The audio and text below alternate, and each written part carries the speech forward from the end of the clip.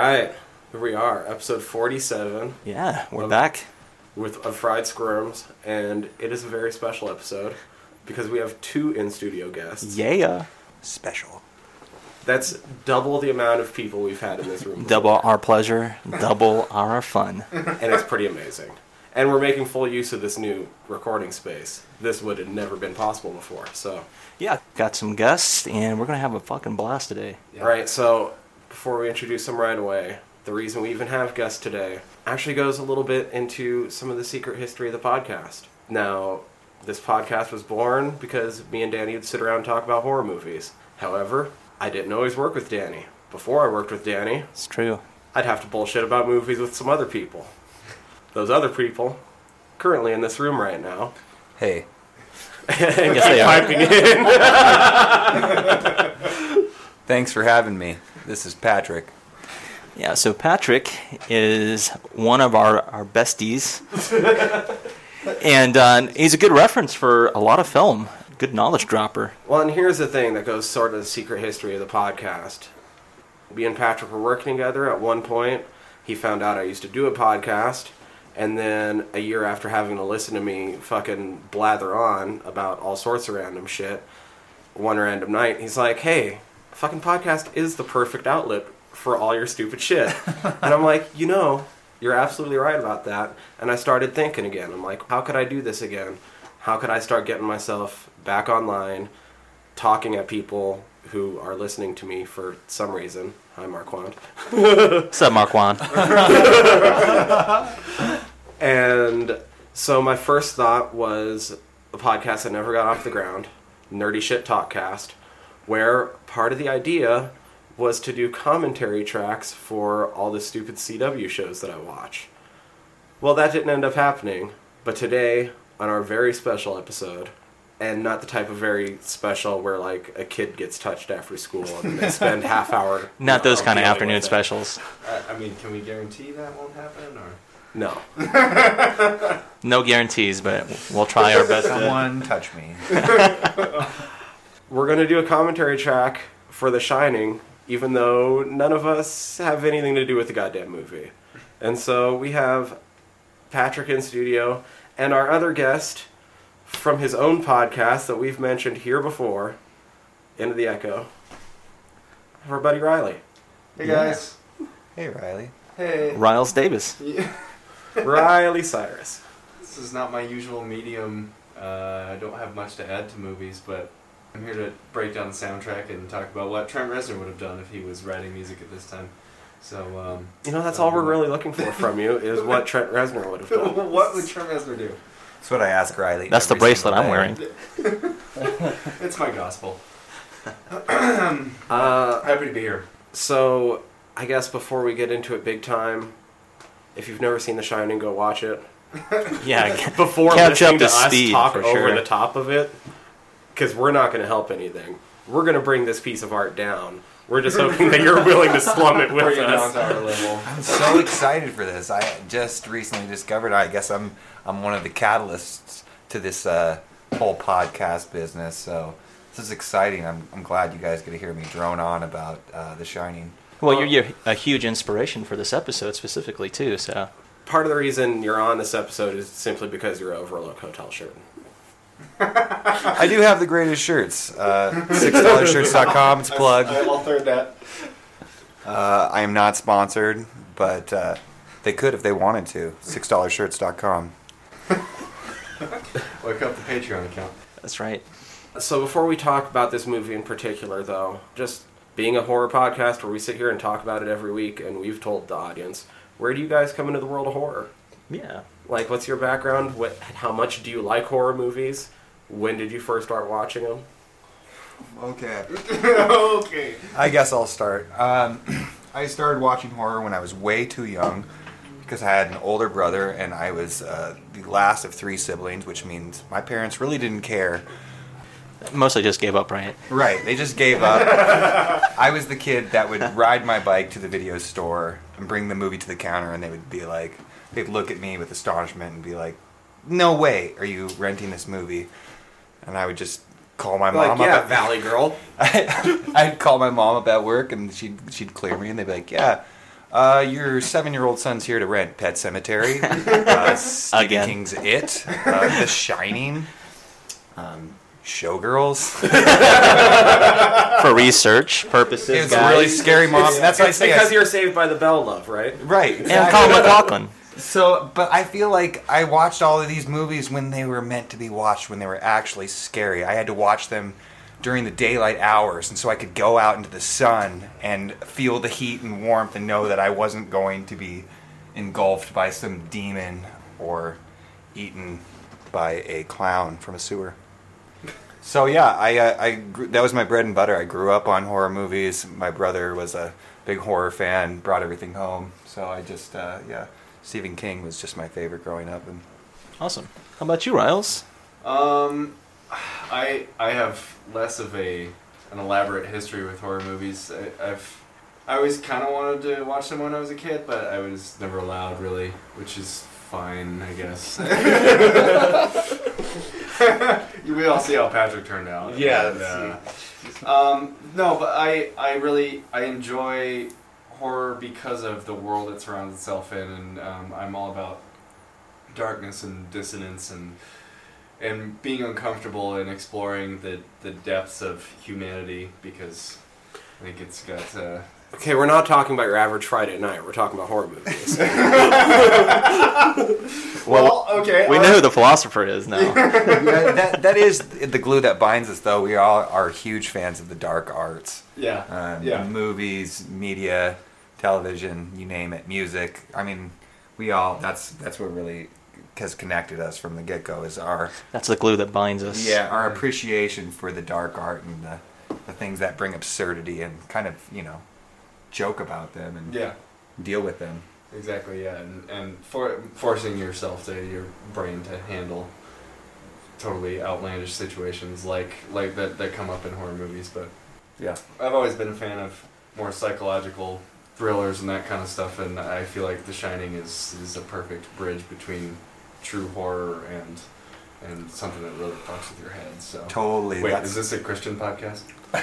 Yeah, actually, yeah. No, yeah, we're completely, we all love JesusTruthers.com. I'll tone it down a little. Are we going for myrrh?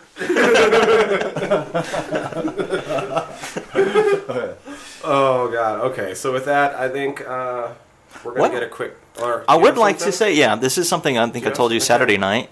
We briefly talked about it last week, some interesting news in the horror world, Oh, etc. shit, I forgot about this. This is fun. This one I forgot. really hits home in a big bad way, and I'll explain. So, over the weekend, my mother sent me a link to a news story, and the news story consisted of a 40-year-old woman and her 18-year-old son had murdered and dismembered her common-in-law husband. This happened in the upstate of South Carolina, maybe about 30 minutes drive from where I grew up.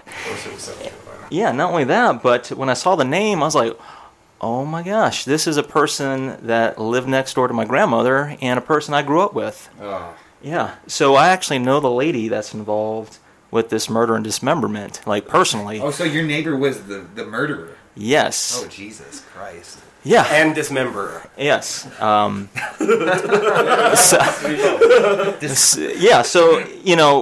this is, of course, one of those is like, there's no way that you can justify what happened, period. But then knowing somebody's backstory, like their history, as opposed to just what you see maybe in a news clip, it's like this was something, honestly, now seeing it through, the eyes of an adult, this was something that was manifesting for a long time. Maybe not necessarily outwardly, a lot of it was inwardly.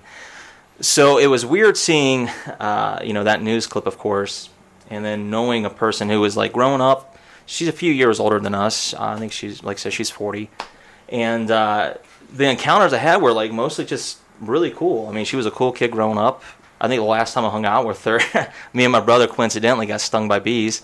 Weird. Yeah, we were hanging out at the end of a cul-de-sac, and we're just down there bullshitting as kids, throwing rocks, whatever. And apparently, soccer. yeah,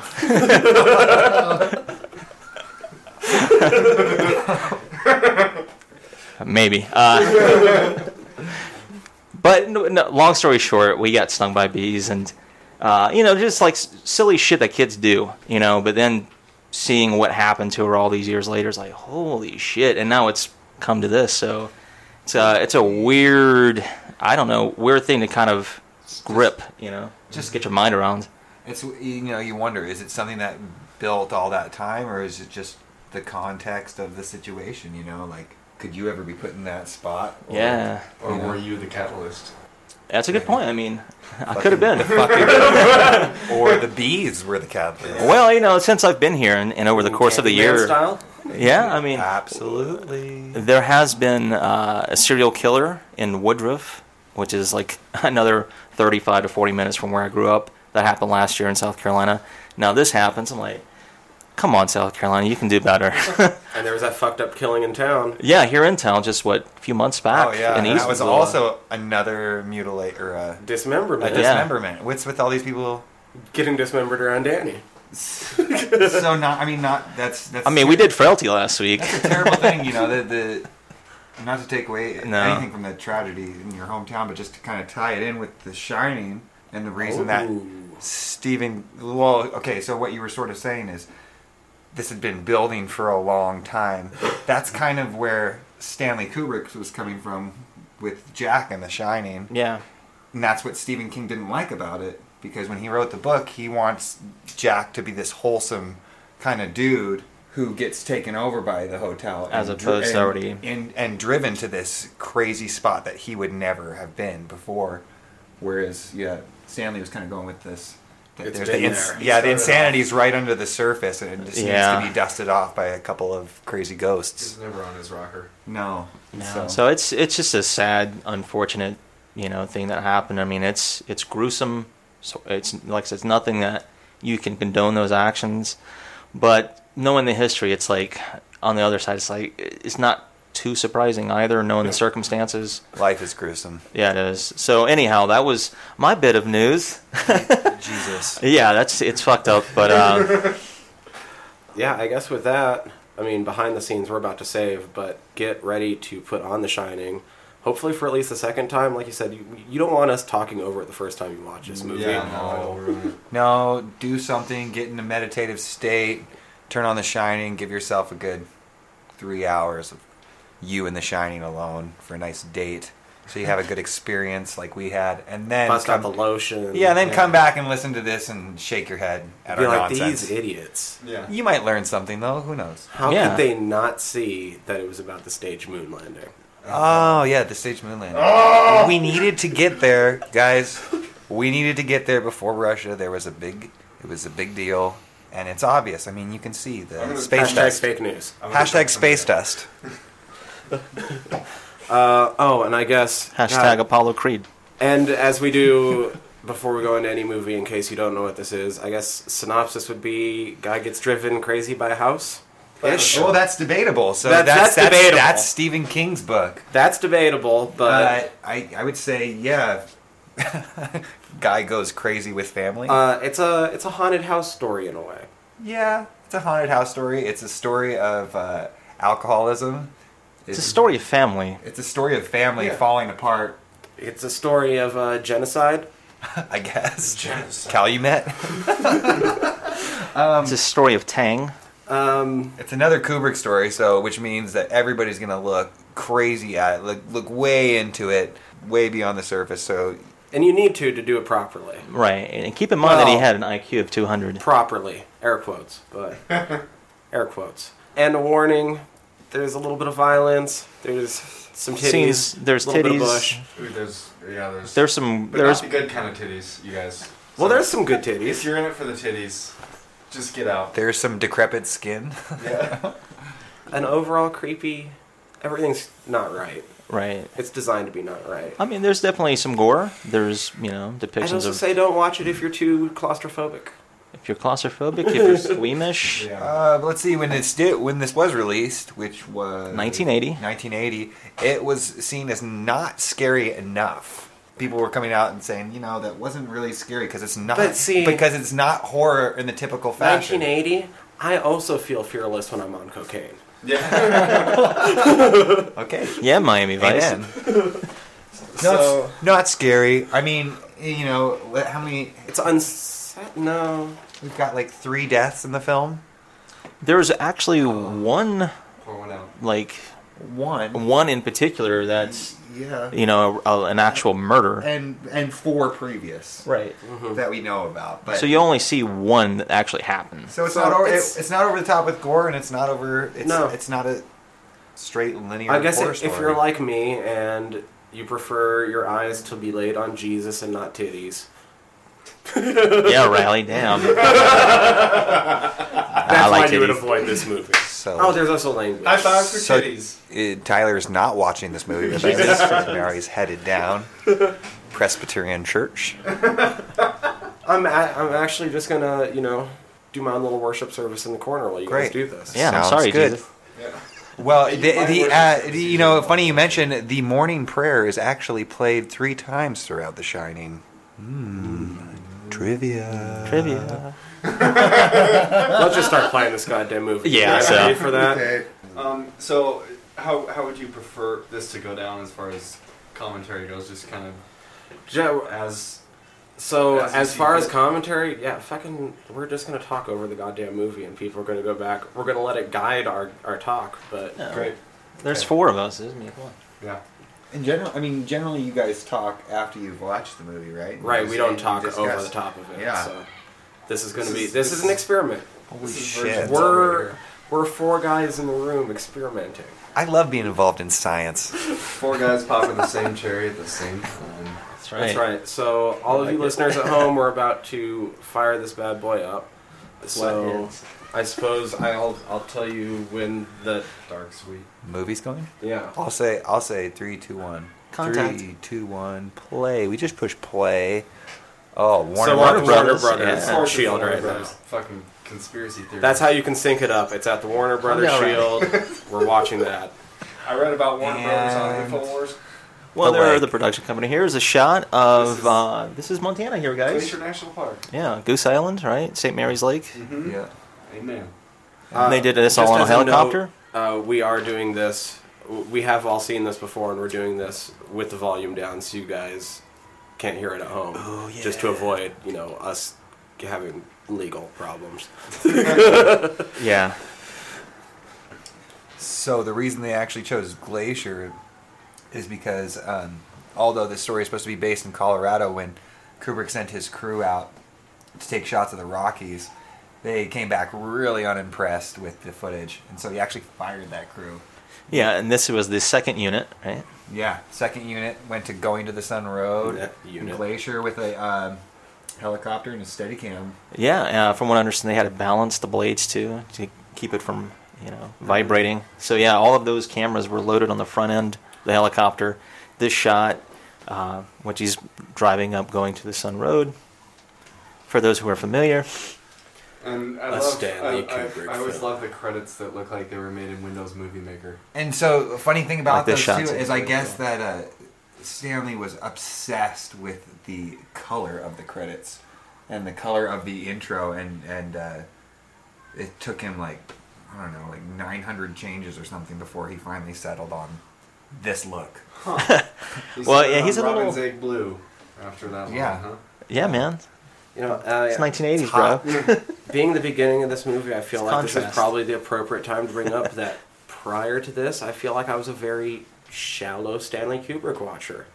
Ooh, These I am not movies guilty are of all that. very, very meticulously thought out, Yeah. as we're already pointing out in these Yeah. trivia. We already have enough to say. And I just always, before this, would sit back and be like, oh, that's pretty.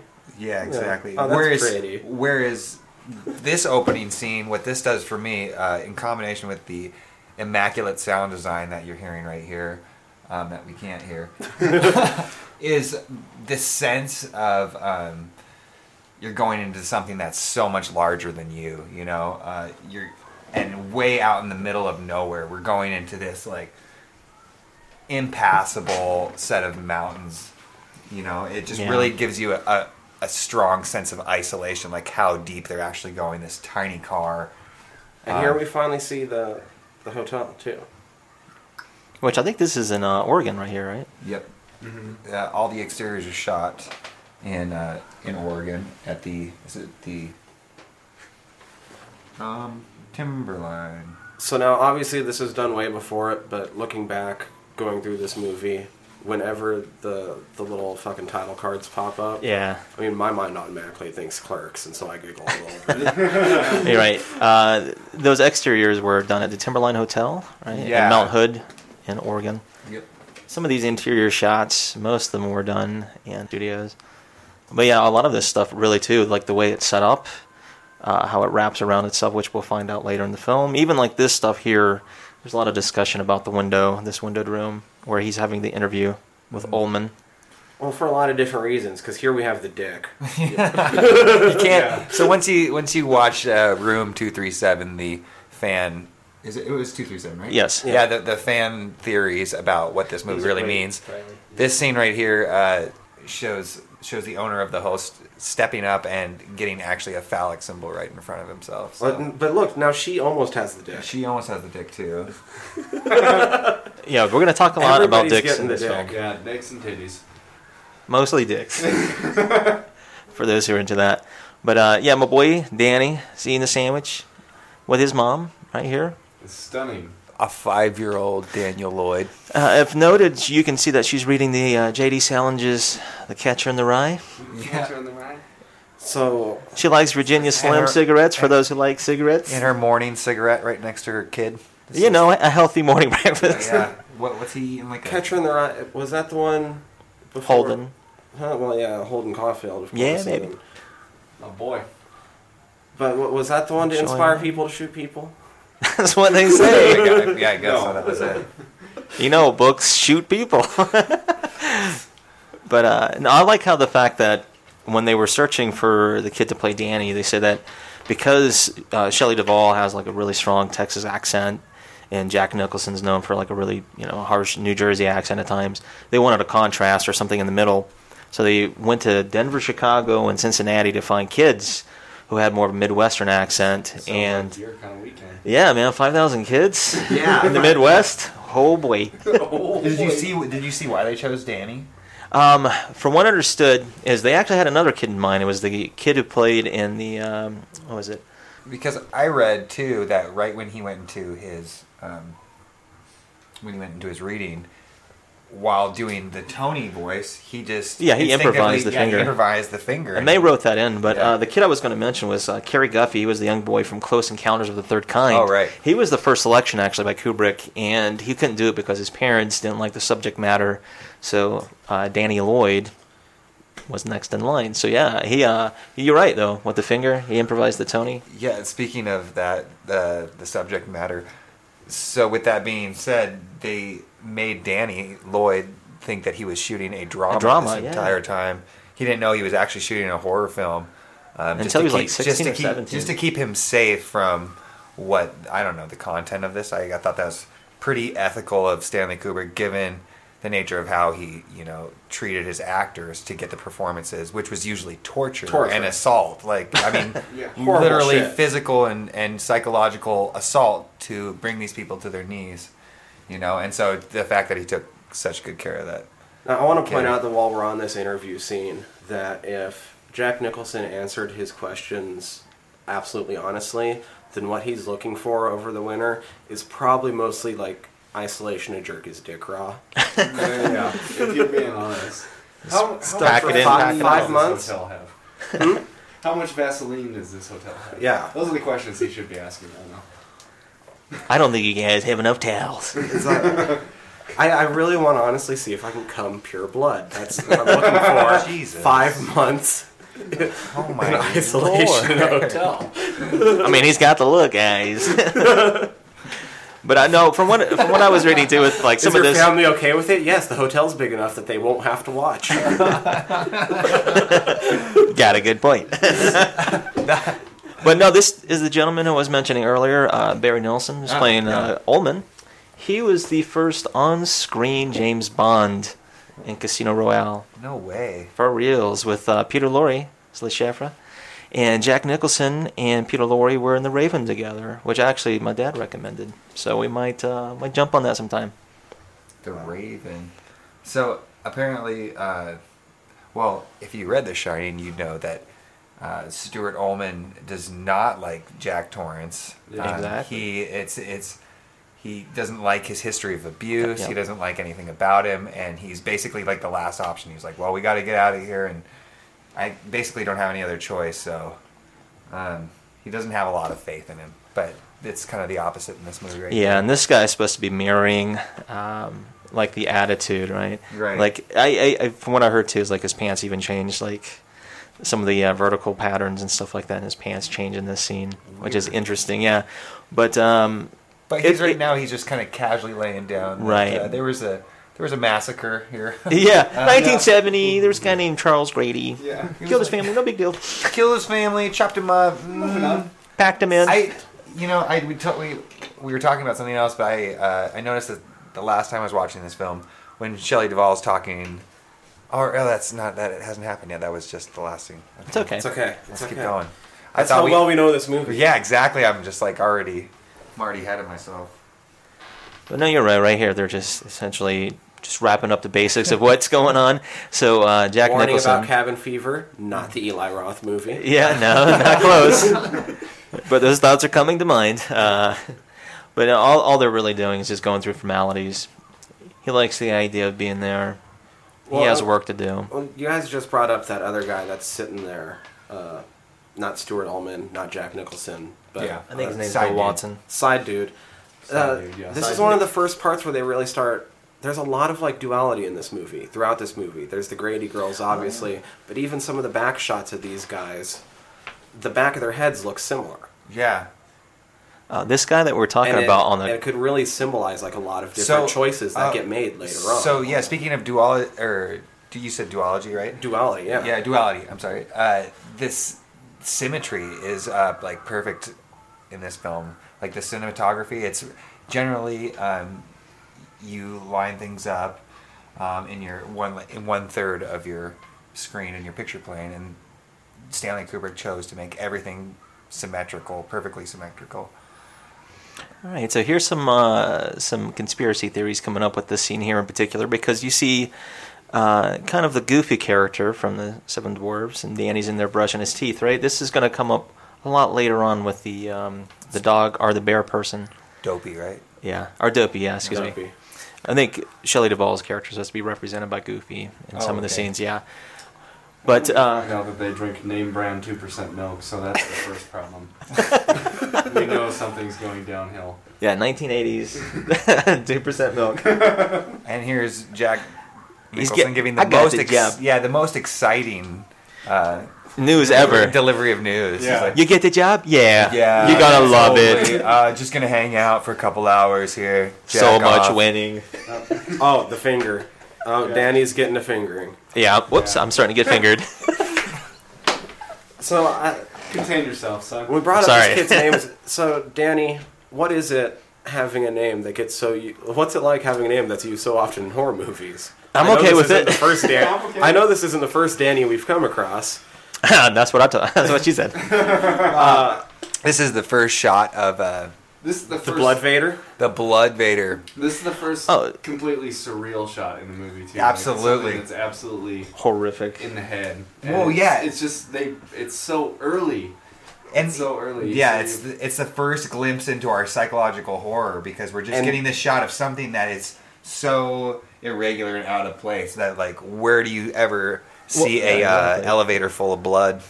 Well, considering that lead up to this point, it's Also, just been straight genocide. story. Yeah, Genocide, yeah.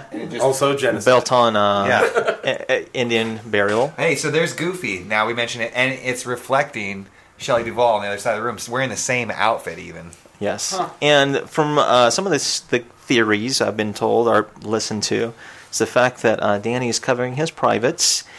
So for those Christian who... podcast. This is a Christian podcast on the side. But some people think that there has been sexual abuse with Danny in the film. Here's some of the bear scenes that you see here. Here's the first The bear. symbolism with the bear. So, I was thinking about that when I was watching through this last night, and I couldn't write down any notes in particular, but there were some things that I thought maybe there was some sexual abuse towards Well, Danny. Yeah, because there is like a whole theme of this sex being like a very scary yeah. thing, you know, in the whole movie. There's There's some weird things that'll come up throughout. anti-romance, and then being hurt when you're in an intimate relationship, you know, with Yeah. the And lady we see. so speaking about sex, Tony is definitely his mouth troll, right? Yeah. Lister Fiend. So So just like there's a pussy troll. Yeah. Yeah. Come on, guys. I don't know, Mouth troll, Lister Fiend. guys. Yes. And that's why I feel like that's why we chose this movie for a Christian podcast. Is it's speaking out against sex. Yes. From what I understood too is if you look at the eyes of the bear in the scene with Danny, you know, laying on the bear, the eyes are supposed to represent some of the lighting fixtures over the elevator, and his mouth is supposed to represent like the horror coming out of the elevator. So all of this is like expressionism. That's a stretch there.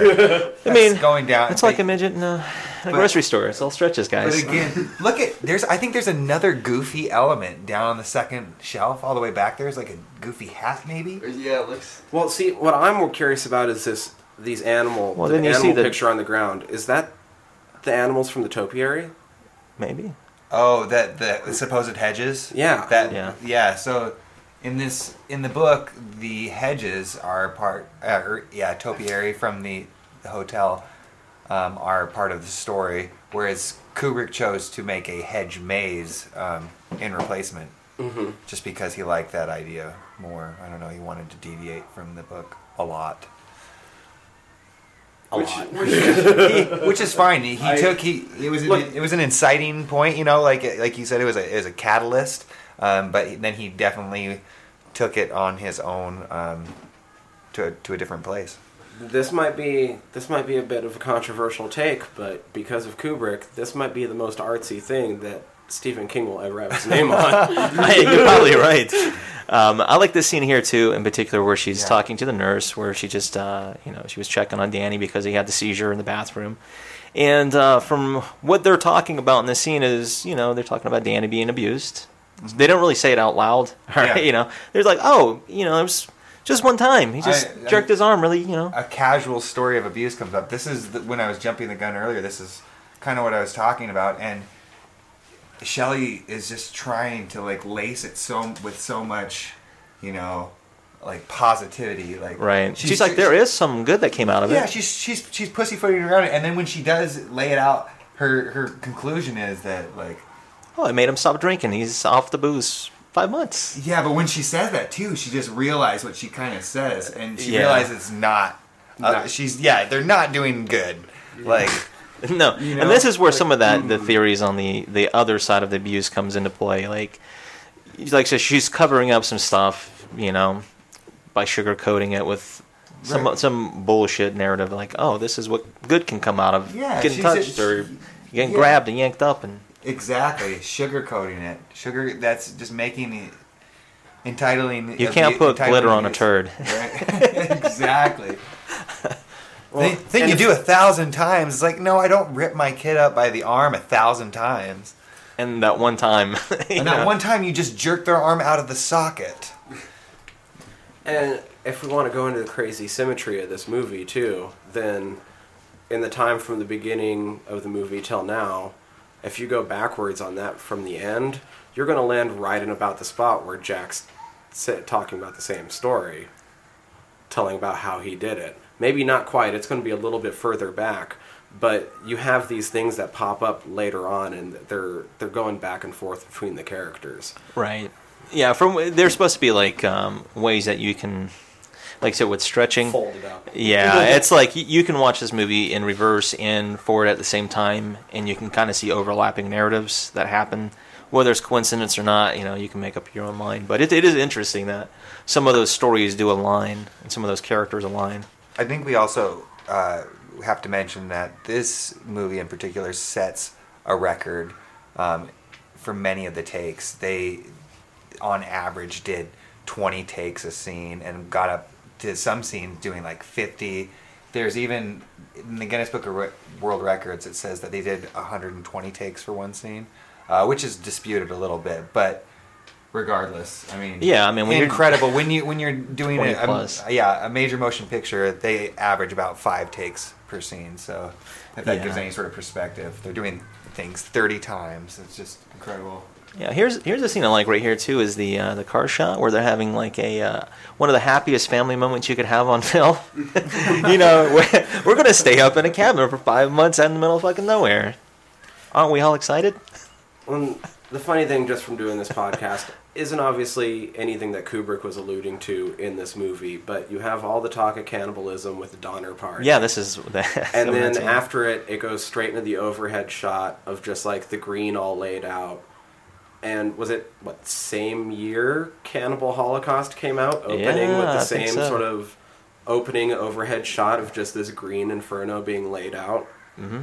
It is interesting. This came out like 2 weeks after Friday the 13th as well, which came out in 1980. So some interesting like little side nuggets. And I mean, yeah, put alongside Friday the 13th, you can see why people weren't judging this really as a horror. They were like, oh no, Friday the 13th, the guy with the knife slasher, running around stabbing 30 people throughout the film. That's what horror is. It's not this psychological art film about a family falling apart. There we go. There's the green inferno shot because I have it in my notes. And so what I read that a lot of the footage of them driving on the Going to Sun Road was given to Blade Runner, yeah. For some of their closing credits, I believe. Yeah. Like for the happy ending. Oh my god, all of these fades are just fucking gorgeous. Yeah. There's so many in a row in these next couple scenes. I love how they made it look like the car was driving straight into the entrance of the hotel. Right. And then the triangles lining up as it all comes across. And here's the Playgirl issue, 1978. Yeah, those pants, man. Yeah, Playgirl. What's he doing? There was Playgirl. So another thing into sexuality. Yeah, there was an article about incest, like why are parents sleeping with their children? That was an article in that specific article he was reading. Weird. I mean, and or that issue, Kubrick, that definitely probably wasn't a mistake. It's hard to say that anything. Danny unfortunately was able to only read the article once because then the pages wouldn't come unstuck. That's right. Jesus. So that's a wrap, boys. It was always a childhood dream of mine. To replay to replay Girl, that specific issue. No, to actually stay in this hotel, with my friends. I was like, oh man, someday it's going to be the ultimate horror trip. Yeah. To go stay in this hotel. It was amazing to find out that this whole hotel is just a recreation built on a sound studio. Yeah, in England. Yeah, it's pretty amazing. So they took fucking rug guy. Yeah, it's rug guy. It's incredible. They took pictures from iconic hotels all around the western United States, Colorado, Yosemite, and emulated a bunch of the rooms to look like those hotels. Yeah, like the Colorado lounge room, like I said, specifically was modeled after. Let's see, I think it was the Ahwahnee Hotel in Yosemite, like I said, in California, and then there was another one in Arizona for the bathroom scene that's going to come up a little bit later on, the red bathroom scene. I'll point that out, but it was based on a Frank Lloyd Wright design. We got twins. The first snapshot. The first Shining. Actually, second. So I think them appearing right there this first time is way creepier than like the iconic appearance way later on. Yeah. No fucking way. For me, going through that iconic appearance, it didn't hold as much weight. We had already seen them, and Jack had already started going downhill and creating a different sense of terror by that point. For me, them just showing up out of nowhere in the beginning, that's what frightened me. Yeah, this is some scary foreshadowing, like as a later time of seeing the film. Initially, I just thought that they were weird guests, that just showed up. And because there's still people. Oh, look, he's going to check these chicks out. Boom, there's a checkout. Is that them? Yeah. See that side? Later in life? Later in life. See, that they're kind always of there. his, Weird. Fucking weird. I didn't even think about that. What's this? I'm sorry. He was just asking if those two girls that just passed by the family going are down the Grady were girls. the Grady girls. Because we just saw two girls, and then the next scene, we just see two more girls walking out. I mean, I possibly haven't paid could that be. much attention, Tyler. But like I was saying, like, yeah, the second time going around foreshadowing, those twins are creepy. But initially, they just look like kind of guests to me. And yeah, here's some more of the talk of the bear pictures and whatnot. Not necessarily in the bathroom, but over the bed in Danny's room. And there's like scenes of kids pitchers and stuff like that. One kneeling, one standing. Anything to So do there's with like these weird. bear reference, like to Yeah, the big bear. burly bear guy. Yeah, So that's this part's weird. great scene. And this is where you could first start to really come up with weird theories. As they're about to cross the road, they're about to get hit by a car. Yeah, here's the oncoming And car. then it cuts, and they're walking down the road. Right. This is Abbey Road style. Weird. But the sentence keeps going like there was no break. Right, and you can So always is see this images movie of red as well. a Jacob's Ladder sequence, and they all died right there. Oh Jesus! And then we're stuck in the No. So I guess And their spirits stayed at the hotel. Yeah, they're just living I the guess afterlife. I guess crew have responded to. There's a lot of incongruencies as far as the traveling planes that the actors take, because people have drawn out the maps of the hotel, like when Right. Danny's on his tricycle and stuff, and they're like, oh my gosh, it goes into another dimension. And they're like, no, actually he just wanted to keep a flow. a flow with Right. the camera, and he wanted to keep the push going for longer, but he ran out of room, and so we had to flip it upside down so we could continue going down hallways. And we're not thinking about other dimensions, but I don't know. I don't know. I like it because I had heard that, obviously, having watched like Room 237 and stuff before this rewatch for notes and shit. And I tried to comes follow Dick. some of It's my favorite the internal directions of it all, and it's what started to make me feel claustrophobic, because I felt like I could never get out of this place. Right. It felt like it kept just wrapping in on itself. Yeah, it's kind of the repetitious theme of the maze too, sort of. It's interesting. And you did, Riley, yes. Scatman is the best Yeah, part of this Scatman fucking Crothers movie. is- So Scatman got actually asked by Jack Nicholson to be in this film because they worked on One Flew Over the Cuckoo's Nest together and a Oh, few yeah. other films. So what a poor sweet man. I mean, he's 70 Yeah. years old and just brutalized by Stanley 70 Kubrick years old, the yeah. entire time. I think every take he did was like 50 takes or something. a damn white devil. He just broke. Damn white. He broke down. I watched a couple of interviews with him after it, and like every interview, he's crying like the entire interview, but he says it's from happiness. But I know it's just because he hurts. He's always like, I didn't think this was gonna be He's this like, stuff. I'm just crying from the Oh. beautiful people. This is a weird, interesting side note. He played Mingo, the Mandingo, in the TV series Roots. He sure does. Like, wow, what a credit. I'm so glad I've only watched Roots once, because it made me really, really want to like punch every white person I saw in the face. Yeah. Just gonna point that out. I'm right here, Tyler. No. It's okay. No, Let's do this. I punch white people in the face too when I watch that stuff. Interesting thing too about Scatman is they released this film on his 70th birthday here in the United States when it came out. So it's kind of weird. Like I said, yeah, he went through this grueling, experience, like taking shot after shot Yeah. after shot. But then in a weird way, this film dropped on his 70th birthday. Crazy. I mean, that's Happy birthday! That's Kubrick's method to this. This Yeah. movie wasn't acted, it was lived. It was a lived experience, and that's really what he wanted to convey. This freezer is very gruesome. Yeah. By the way, Yeah. Just it's like pig's feet and shit. sticking out of the Chitterlings. full of frozen meats, Yeah, it's just unwrapped, it's very subtle. gore. Yeah, it kind of makes you uncomfortable. And like, there's a lot of red going on, like highlighted red going on. Every in the shot, backs of every these single shots. shot. Either overtly or subtly put in, but every shot has a red. Yeah, red is the. Like throughout the whole movie. Yes. Like the second season of Brian Fuller's Hannibal. Yes. Yes. That's it. Yeah, it has to be there because it's just such a. Well, here we go. Here's a really cool. Oh yeah, we're about to pop in Scenes. Oh, one man. of the cool little actual conspiracy theory. Well, two actually. Yeah. Does that have to do with the thing on the coffee can or whatever? It's on the baking. Oh, the Powder. baking Yeah. powder. Yeah, that's it. Calumet.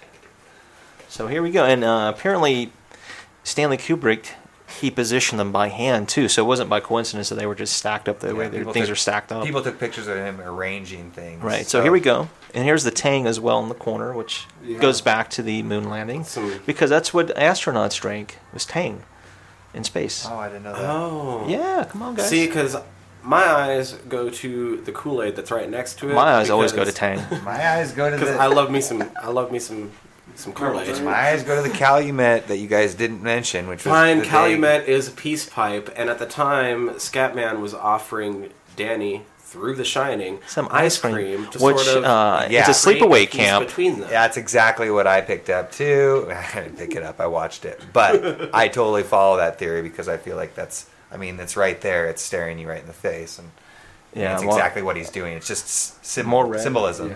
Yeah. Yeah, but no, I was thinking too when they have that exchange, like they're having that Shining moment, and he Yeah. asks him, "Hey, you want some ice cream?" I was like, "Oh my gosh, Tyler and I just did sleepaway camp not too long ago, and they had that same conversation." So I don't know if they did a direct reference, Yeah, so but this- it's kind of a weird what do we coincidence. think Well, in Sleepaway Camp too, the weird thing is we're talking about the fact that Danny might have been molested at some point. Yeah, Sleepaway Camp, the kid was being offered ice cream in the pantry. the hush.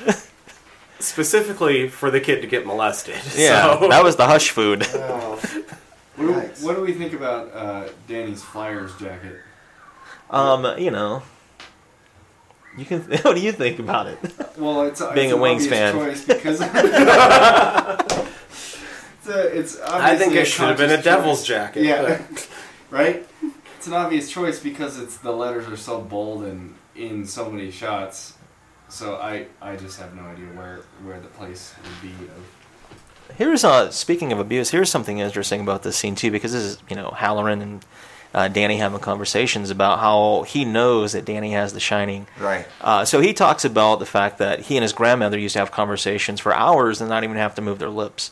But in the book, apparently, Halloran's father sexually abused him, Yeah. made him do things and whatnot. And there was like this whole different side story. So that whole sexual abuse thing is kind of it pops up, whether it's indirectly or subliminally, it pops up. No pun intended either. And this is Scatman Crothers' hardest scene to shoot. Yeah, I think this was the scene in particular that got the Guinness record for like 120 takes, and it was mostly of just Scatman Crothers' face and his reactions, because that's Kubrick would do it until they broke, and then make him continue to do it. Yeah, and Danny got his ice cream like he said he was going to get. Yeah, he absolutely got his ice cream. This is one of the only roles that Danny Lloyd ever did. Yeah, actually, coincidentally enough, he never really did. I think he did maybe like a few television spots, but not much after this. So the thing that also popped out to me in this scene is Beside your penis? Danny's description of his interactions with Tony and what he tells him what to say and not say. Yeah. It sounds like Tony molested. It's weird. He's Danny. like, he lives in my mouth, and then when he's not there, he lives in my stomach. But what we I learn mean, in the about- book, we know it's his middle name. Yeah, and that we learn about him. It's himself from the future, Right. trying to give Future him news, yeah. giving him warnings, but it's coming in very cryptically, and so Right, and But this his you don't verbal, the know way that. he expresses it is much in the same way, like, oh no, Mouth troll not and supposed to stomach talk- I'm not supposed to talk about our secret camping time or whatever. Yeah. Bear suit time. bear suit. Bear God, suit. that bear suit. Yeah, but Bear Suit's still coming up. We gotta wait. oh yeah, no, we got quite a ways before we get to see Bear Suit. Yeah, and this I think he's telling him right now that. Well, I think he asked him too if he knows anything about this place. He Nothing said, in room 237. "Yeah, don't go in there." He even And said some of the room 217 was the book- actual was room, the yeah. actual room. And also was I think the asked hotel. the hotel asked them not Right. to use that, so people would still. Yeah, that was the one in Colorado because people would get scared and not rent that room out, knowing Right. that they're staying in a fucking haunted room. So, but he gives a very non-convincing. Yeah, you don't want to go in there if you There's see the n- key or in the There's door nothing open. in there. Nothing. You stay out of there. I tell you. It's like, okay, yeah. When has that ever worked for Look, a kid? when someone that licks their ever lips, worked in a they're horror fucking movie? serious. Yeah, it's like, hey, are the Christmas presents in the closet? There's nothing in the closet. You stay out of there. It's like, no, of course it's That's there. just gonna Of tempt course. So how good were you guys at unwrapping your Christmas presents? It's almost the season. Terrible. Terrible. I always did. Terrible. Yeah, he's getting. No, I mean physically, how good were you? Could you make sure that there's no evidence left behind? Like, If you unwrap because I it? got pretty good at it myself. I I'm didn't. just gonna. Oh, you mean I never cheated? I never You cheated ne- at Christmas. Nope. Why It's does that not sacred. surprise me? You son of a bitch. Of course, you Some never things are fucking sacred, thought they boys. did. I didn't watch horror movies growing up, and I never cheated on my Christmas presents. Not a single So how time. Mormon are you? I was too busy listening to Trent Reznor talk about how he wanted to fuck me like an animal. So Oh, what yeah. would Trent be doing right now? Yeah. Trent would be playing something like a very minimal ghost track right now, kind of building into something And we'd be like, Ambient? uncomfortable, yeah. Trent, do you got to be doing that right now? Can you just watch the movie with us like a normal person? And be like, no, I can't. Actually, I've got to be creating. He'd be like Can't chill out. hitting some springs with a hammer right now, like getting some really weird rattles. And things. Yeah, that's a Like that. good idea, actually, Yeah, right? Yeah. And we just have some blips here and there in the background, but this is the late '70s, early '80s, before constant soundtrack. Beautiful was really mount. a thing. Yeah. And there's a lot to be gained from the absence of soundtrack in this film. I think it builds that feeling of tension. Yeah, absolutely. There was I looked up if there were composers for the film, and there were, but they ended up not using the soundtrack that was originally written for the film.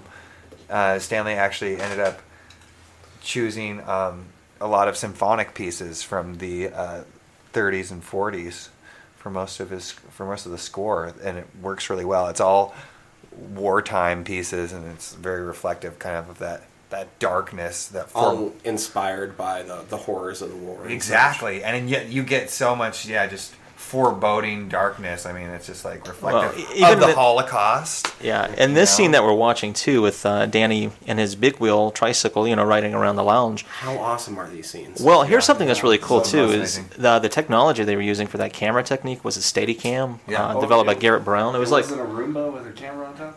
they were using like a wheelchair They were mounted. using wheelchair, and it was one of the first times they used Steadicam. This Yeah. and was it Rocky 2? Yeah, Rocky 2. There was Yeah. like a few other films, but this was like one of the first half dozen films to use that. But I love all the slow zooms and well, here's some interesting stuff too with the Classic mirrors. Yeah. If you pay attention, like there's a lot of like duality, like a lot of yeah. almost Yeah, in the self-imaging. mirror. Yeah. Well, mirror shot. What I love, especially with this mirror shot, is we're about to go into this conversation, and everything that she's asking him about in the beginning, he's only shown through the mirror.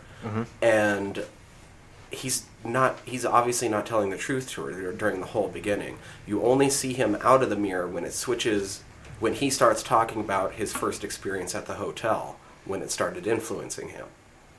Here's an interesting novel So note. you're saying the mirror is kind of like his And later on, as he actually goes crazier, the mirrors start to show a little bit more the reality rather...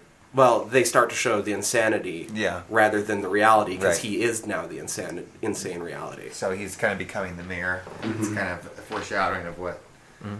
The reference here too I was going to make was the Stavington High T-shirt that he's wearing with the yes. Eagles.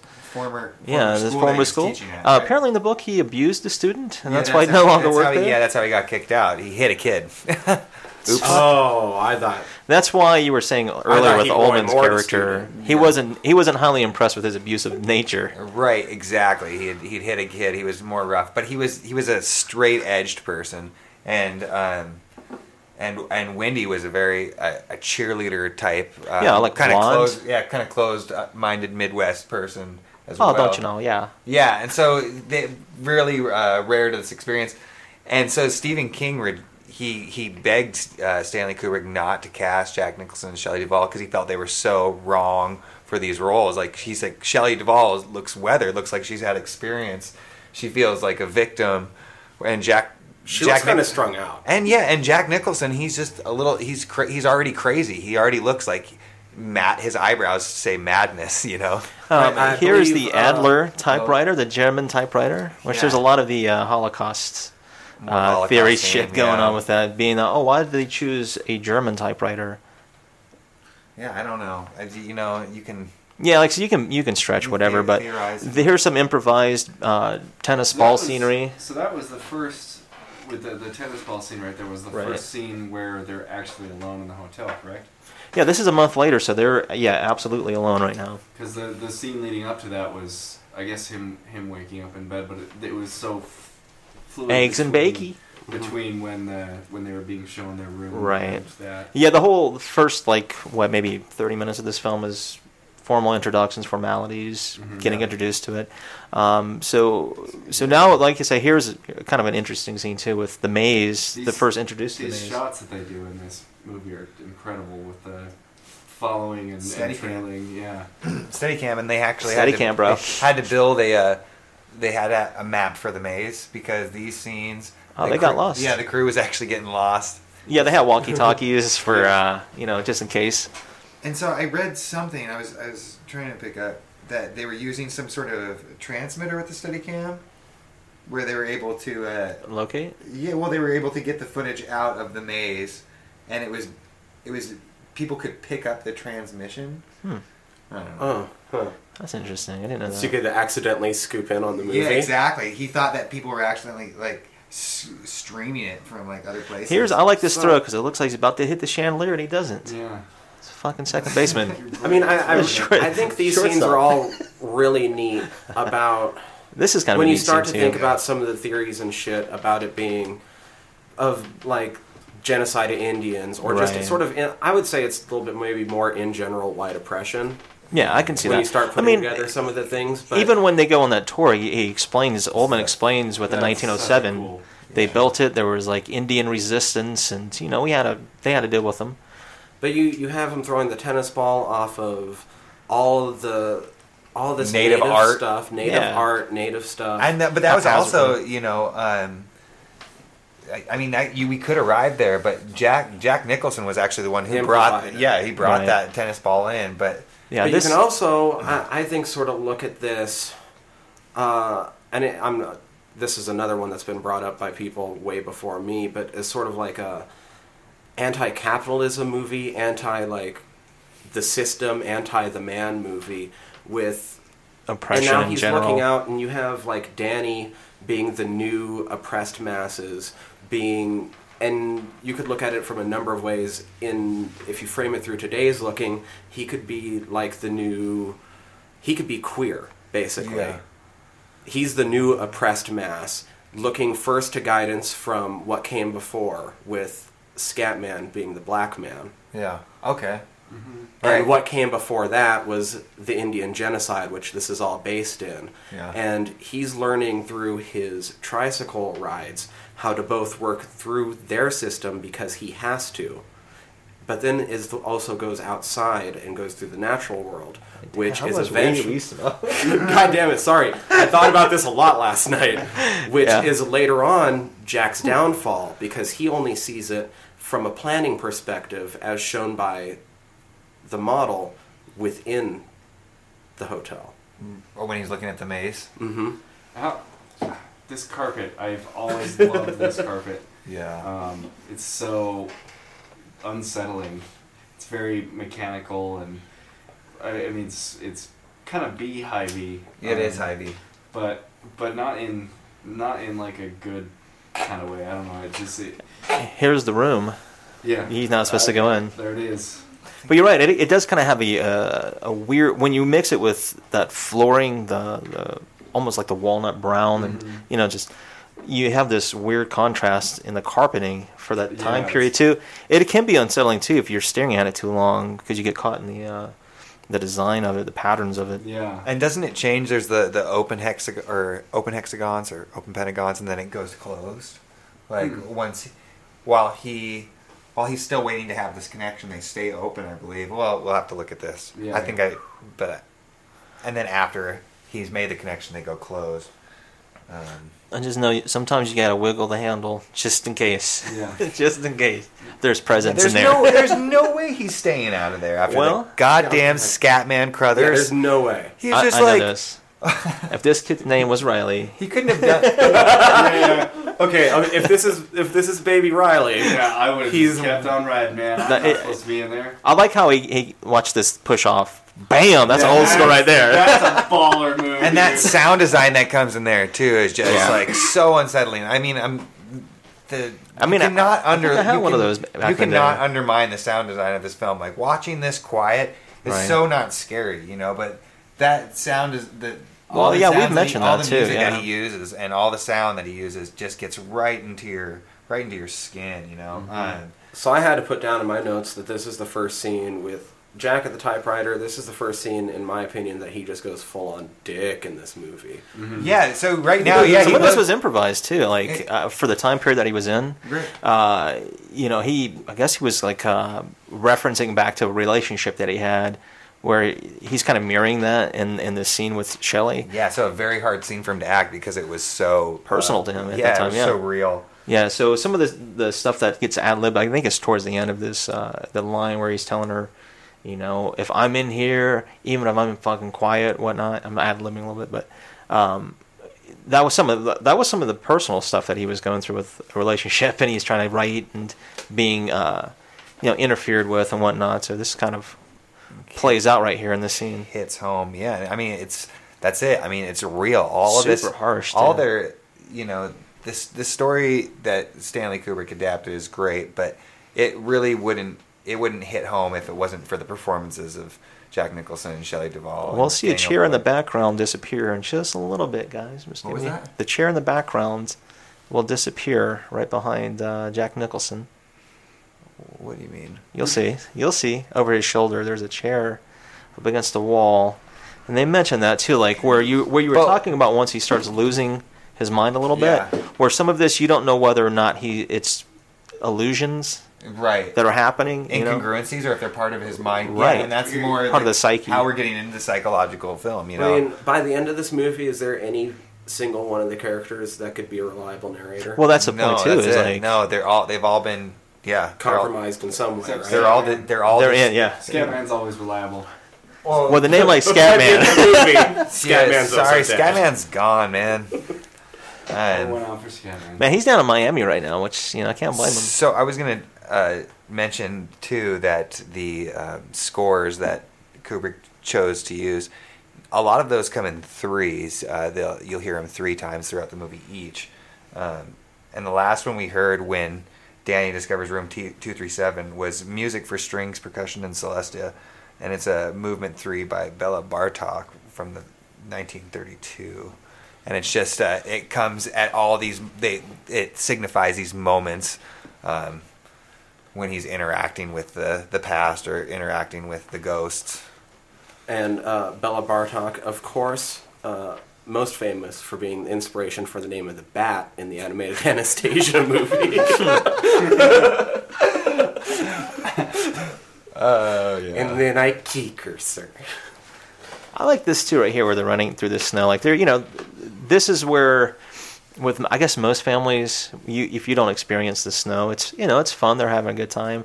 But then you see Jack inside, he's there. He is. He's stewing. Check out that. Right. Where you Fucking find that sweater? winner. That is a gorgeous That's sweater. a Goodwill right now. Yeah, that is. And that forehead, That's your gotta be grandpa's at sweater 18 right now. inches at least. Yeah. That's Yeah. an 18. That's an iconic Jack Nicholson. But even the Minotaur theory with his Yeah. bullish looks, and even some of his rampages later on, it's say what you will, but I think this is kind of a thing too with his psyche, like Saturday. the dad starting to really lose it. Yeah, and that last when they were running through the snow was cluing us into the passage of time. That Yep. we're now in the dead of winter. Yeah, now you're really You're stuck. sucked in. Yeah, So isolation. emulating light from snow required huge lights outside of those windows and inside the sound studio when they were doing all the interior shots, which made the interior of that studio incredibly hot. So everybody in between takes was stripping off all their winter clothes because I guess it was pretty miserable in there. This is the scene where she's calling the Power Rangers. But Sweet jacket, by the way. Yeah, that. It's a peyote jacket if I've ever seen one. Like That you know, was- you that I mean, was it the even sweater we saw. it goes well too with with some of the flooring details Yeah, and the it patterns does. and And stuff like that. The it drapes. it says also that Stylish. I have done drugs. Yeah, yeah. I am currently doing drugs. I am currently doing drugs. I mean, if she's smoking cigarettes and wearing peyote sweaters or peyote Yeah. jackets. So I want to give credit real quick to these two guys once they pop up in the scene. But Ranger 1, Ranger 2, one of them is David Bax, which I think is the guy sitting down right now in this scene. Another guy standing up. Guy sitting down is David Bax. He was in the Superman 1978, Christopher Reeves, and the 89 Batman, which also had Jack Nicholson in it. Oh, I love that Batman. Shit. Yeah, You know, so keep a lookout Favorite for him. Batman. And the other guy, this is his debut, Manning Redwood. He was in a couple of films, A View to Kill, Never Say Never Again, and Death Wish 3. So this was like his debut. Death Wish 3. But he wound up playing with like Sean Connery with several films afterward. And we were mentioning James Bond earlier with Ullman's character.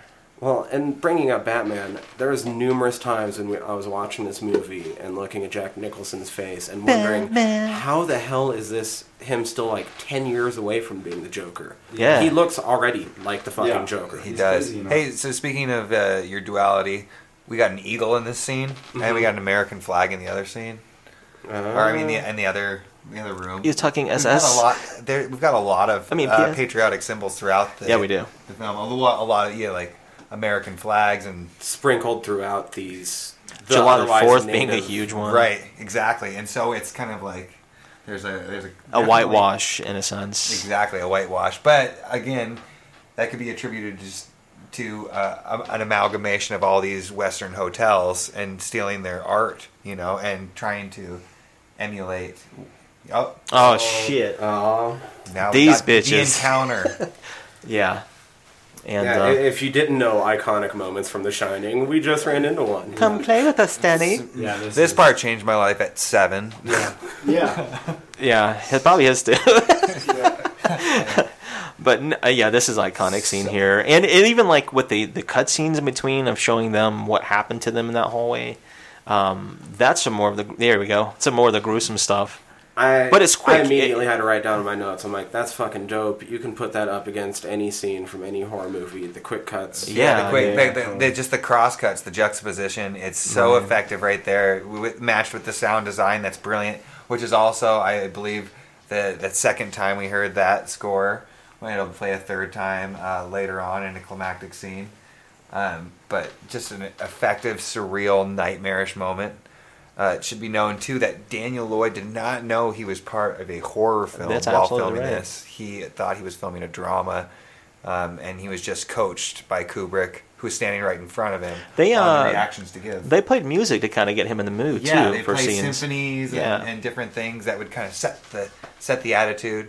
Because Kubrick with this, he really wanted to capture the attitude and the atmosphere and the theme, and it was a real awesome piece of just a fact to find out that he was obsessed with Eraserhead at the time. Lynch just Yeah. come out with Eraserhead, and so he had the whole crew watch Eraserhead and Rosemary's Baby and Exorcist to just get the feel right.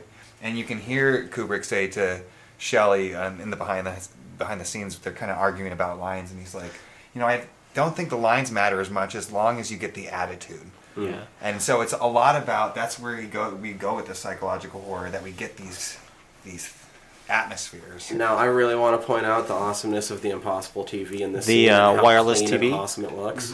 Yeah, the Impossible TV. How does that? Well, here's an interesting thing too. Do you guys know what they're watching on the TV at the scene with Danny on the floor? And, No, I don't. it's called Summer of 42. And remember, 42 is supposed to be a direct number to 1942. Oh, right, yeah.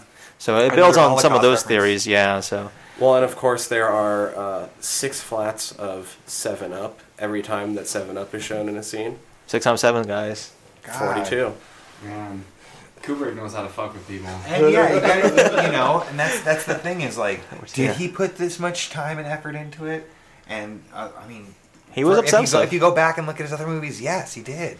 He is a complete psychopath genius. And I do want to point out the amazingness of him being able to do things. So it's terrible what he put these fucking actors through with all those takes and just the fucking torture, but being able to do that within the studio system. Yeah. Having so much Oh, man, trust in your art from them that they allowed you to do 50 takes. Yeah, on I the mean, scene. no one takes it back. They do say it was like some of the hardest experiences of their life. I mean, Daniel Lloyd doesn't have anything but good things to say because he was treated so well. But yeah, that doesn't. But Shelley bode Duvall, for who everybody. you know experienced extreme abuse from everyone, and I mean, knowingly so, they told her that they were going to make her live this experience. She didn't want to take anything back, and Yeah, I mean, you're right. I mean, you know, I guess at a point, you know, how much do you look into like that side of it, you know, like the abuse and whatnot, and then on the other side of it, you come out with this artistic masterpiece, you know, and it's a weird line where you have to draw like between ethics and morals and what's right and what's wrong, but Here we get Yeah. we get Jack Nicholson in both The Mirror and yeah. that's Well, this is a shot. really strong, interesting scene too. I mentioned the kids in the background of that painting right above them. One is kneeling, one is standing. So that's another huge reference to some of the Abuse. some of the sexual and we already tones in this film. we don't feel like this is a good father and son relationship. No. Like, it's not a wholesome where he wants to run and say hi to dad and play on the bed or anything. Yeah, like even his he hands has- are restricted with right. his He has to sides. be forced to come over there, and he is not a happy camper sitting in No. dad's lap. Right Well, now. what's the main question he asks his dad is, you know, is he going to hurt him and mommy? You know, and it's like you're what does he say? Something like I love you more than anything in the entire world. Yeah. You know. Did mommy tell you that? Right, but you're as an audience too. You're worried about his well-being, even though we Well, haven't yeah. seen anything. No, so I far mean to show that he's, you know, we've heard stories, but Right. like right now we're just like, Well, if you don't Oh, see it, it's strangle him. one of those things too. Like it's something that happened in the past. We didn't see it.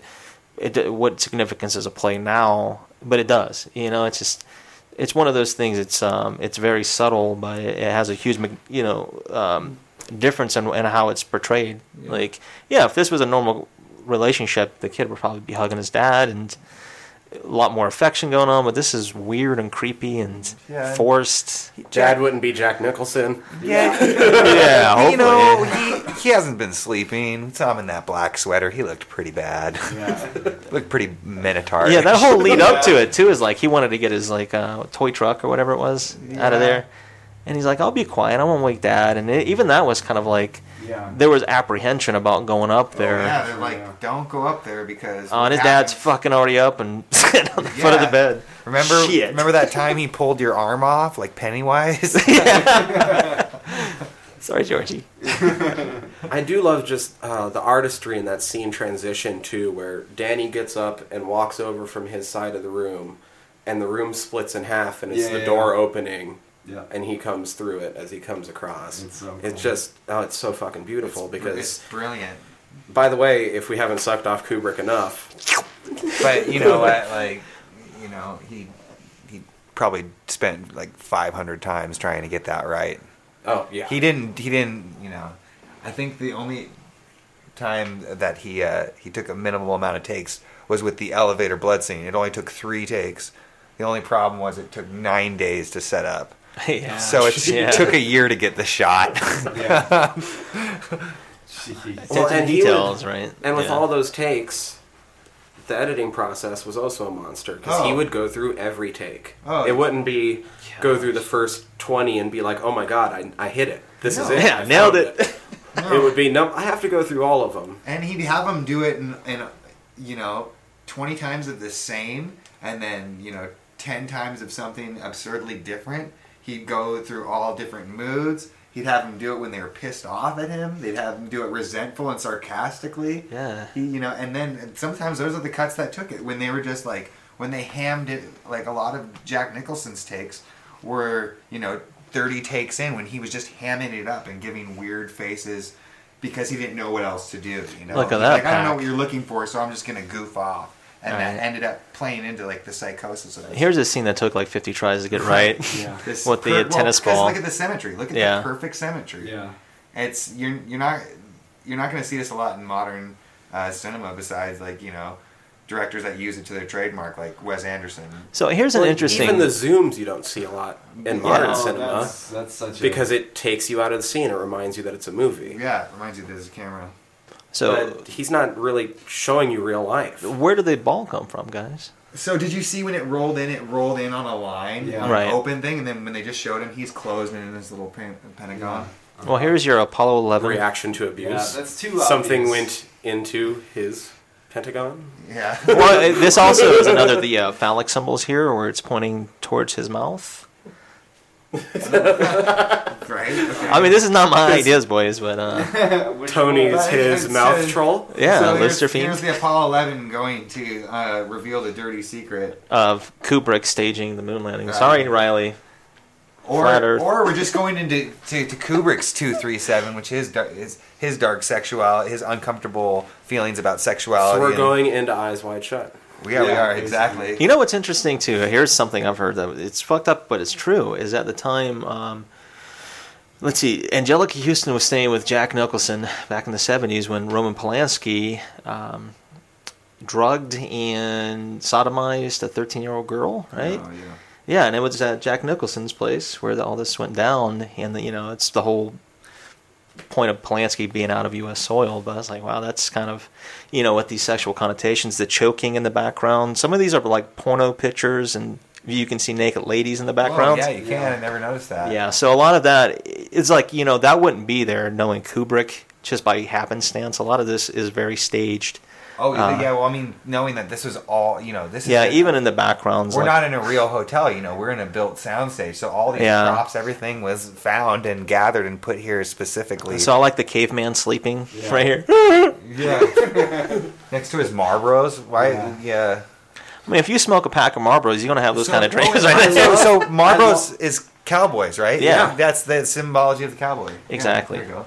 So, but yeah, here's Shelley I Duvall love taking that off. this nightmare and everything happens when Here's another bear right here. Danny reverses it and goes into The eyes of the bear.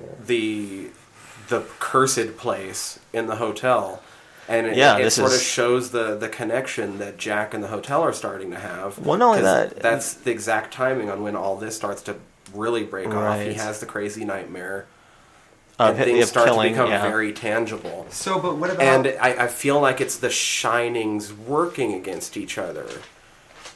Because Scatman sort of intimated that the hotel shines. yeah, You know what this calls for? yeah, More weed. yeah. So, Got to dig deeper. but what about? So the first time we see Jack typing, though, knowing that that's all he's typed, we find out later. Sorry, guys.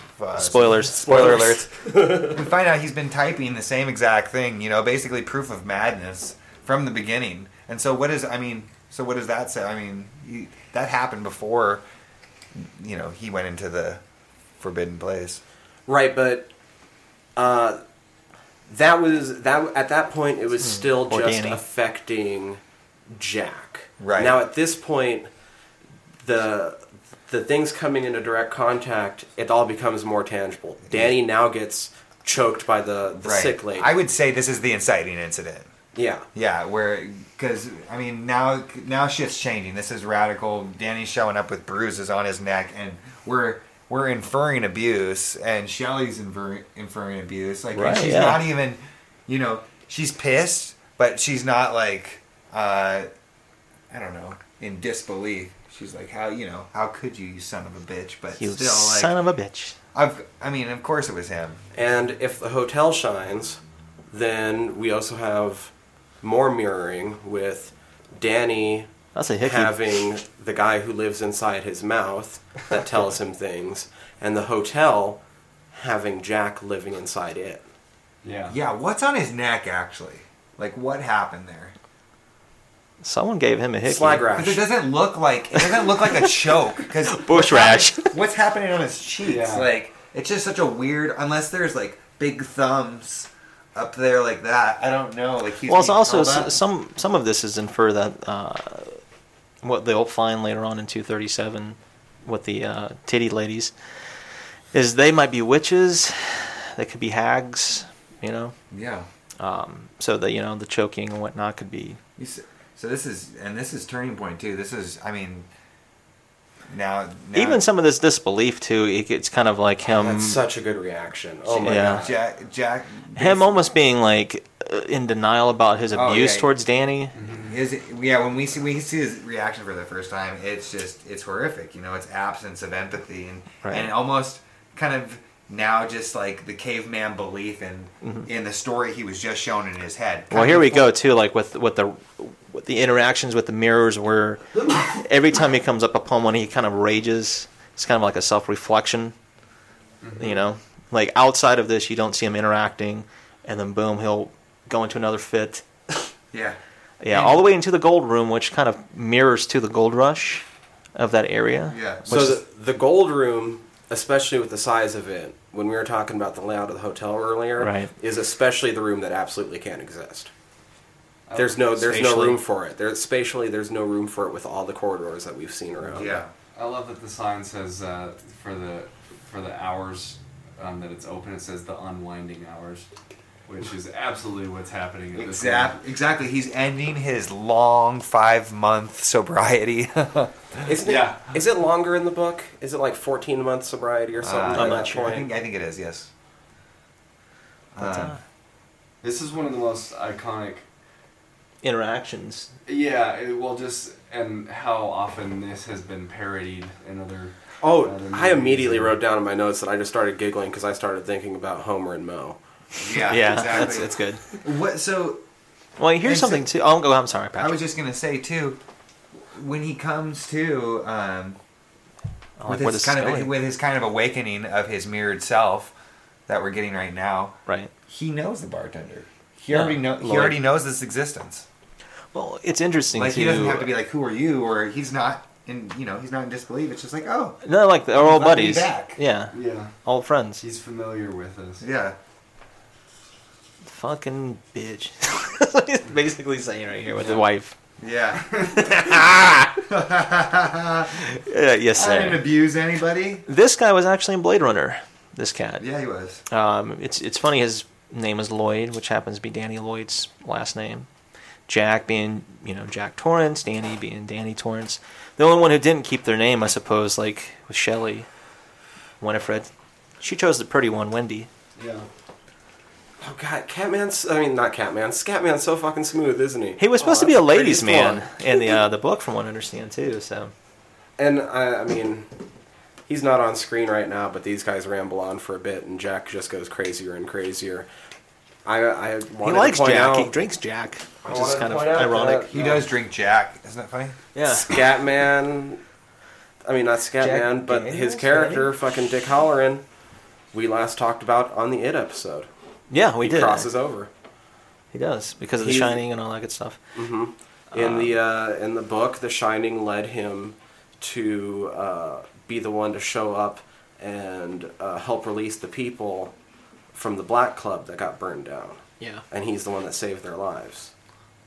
Is that in the book? Yeah. Oh. Um, I never Pretty read- heavy. I never. You know, read I it. had mentioned too about the Star Wars Episode 5, Yeah. Empire Strikes Back. Well, that director, I can't remember his name right off the top of my head, but anyhow, he and Kubrick apparently, not Kubrick, King developed a relationship, Stephen King and he did. And I think his name is Kirsch, like the last name's Kirshner maybe, or Kirsch or something of that nature. Yeah. And they condensed it, and it wound up being a character, like a teacher, I think, in It. So that was kind of an inspiration for It, in a weird way, his interaction with the director for Star Wars. So go figure. That's cool. Yeah. But yeah, I like how, like in this scene, I know we're jumping back and forth, but this scene too, how some of the lighting changes, it almost feels like now it's more a little bit closed in, as more, earlier it was spatial. Yeah. It definitely directs us in. So you kind of feel him almost feel like maybe he's getting sunken in too, like it's trapping him, it's getting him where it wants him, the house or the hotel itself. Exactly, it's lining him up. The Shining isn't so the ability to shine is a common theme with a lot of Stephen King books. That's how he's kind of created a world of people who shine. Do you know that's a musical reference? Yeah, it's John Lennon, right? Plastic Ono Band. I Shine remember that. On. Yeah, from the chorus.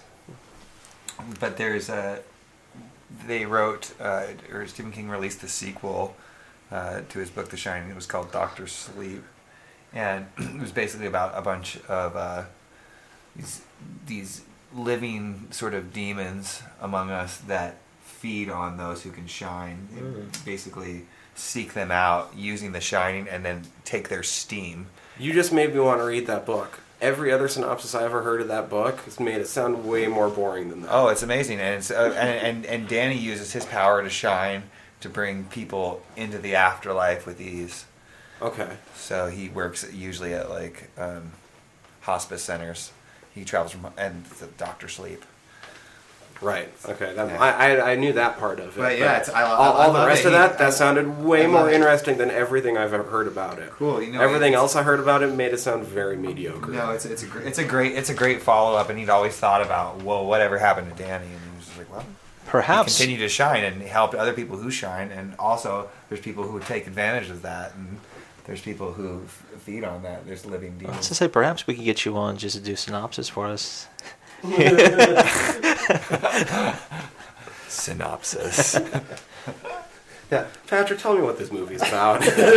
Sell it. It's our whole new podcast. Let's see. It's a 15-second podcast. Comes out every week. I also know that Stephen King wrote a screenplay for The Shining. Rejected. But it was rejected by Kubrick because it was too by the book. It was. I mean, if you've watched any screenplay adaptation by Stephen King, the lines are directly out of the book, and I mean, they're iconic for me. They end up kind of being corny, in my opinion, but I still love them.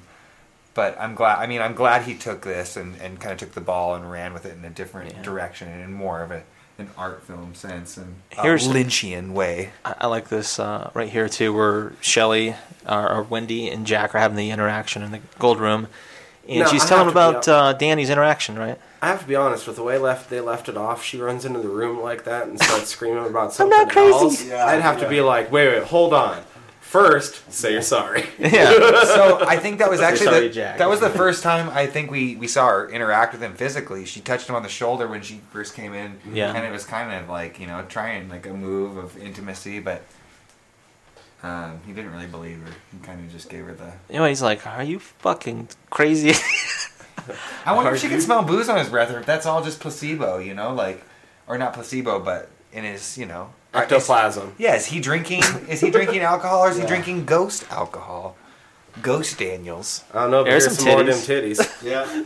Damn titties. And that fro. Look Yeah. at that perfect symmetry too. I mean, it's Yeah.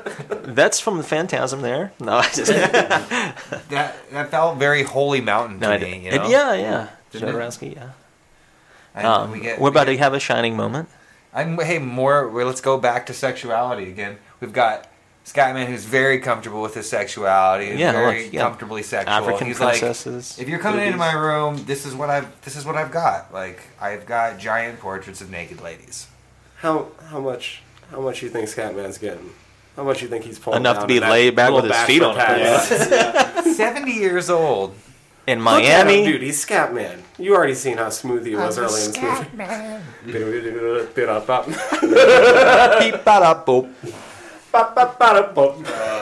he ain't playing. Uh-oh. He just had the vision for that song.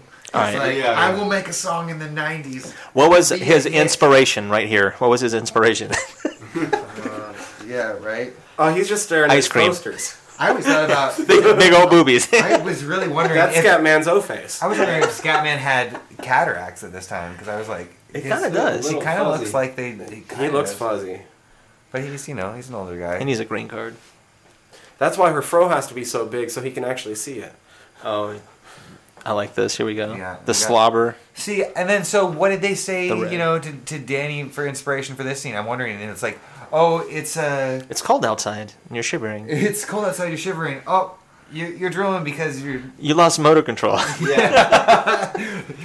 Okay, no, your character's having a seizure. Have you ever seen one of those?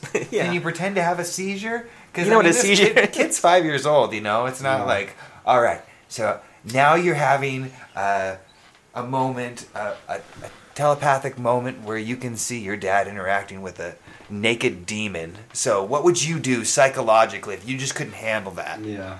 So here's another idea theory that I've heard about this scene too, is that there's two different ladies in this room, one being in the tub and the one that comes out of the tub, and they're kind of mirroring each other. And it's like maybe even alluding to the fact that those could be the twins in there fucking with him. See, I think it's Wendy. Explain. Everyone just. From Denny's. Wendy's from Denny's. Yeah. I think a lot of this movie shows, and well, what a lot of the mirroring is Mirrors. is a bunch of possibilities. Right. Jack continues to make these choices that brings him down to the path. It's the house is influencing him, but there's times like here where he doesn't have to give in. Here. Uh-oh. What's There it is. What's weird is we don't have the Yes. sound on, but I'm still hearing the high frequencies Yeah, that go with yeah. the scene. Yeah, totally. Like, oh yeah. it doesn't even matter It's embedded. that they're not there. Like, Yeah. it's so Pavlovian. And- Bush. Landing 80s strip. Bush. Gosh. That, I, I um, don't know a landing strip. I wouldn't land on that. Gosh. And that was sort of set up in the beginning with the two heads looking the same during the interview. Heathrow Airport. That's the choices that he could make throughout his time there. Right. And one could still take him away from the house. Because everybody's being slightly influenced by it, I would say. Yeah. But except the others are making choices to get out and go see the hedge and not continue to feed into all this terribleness. Right.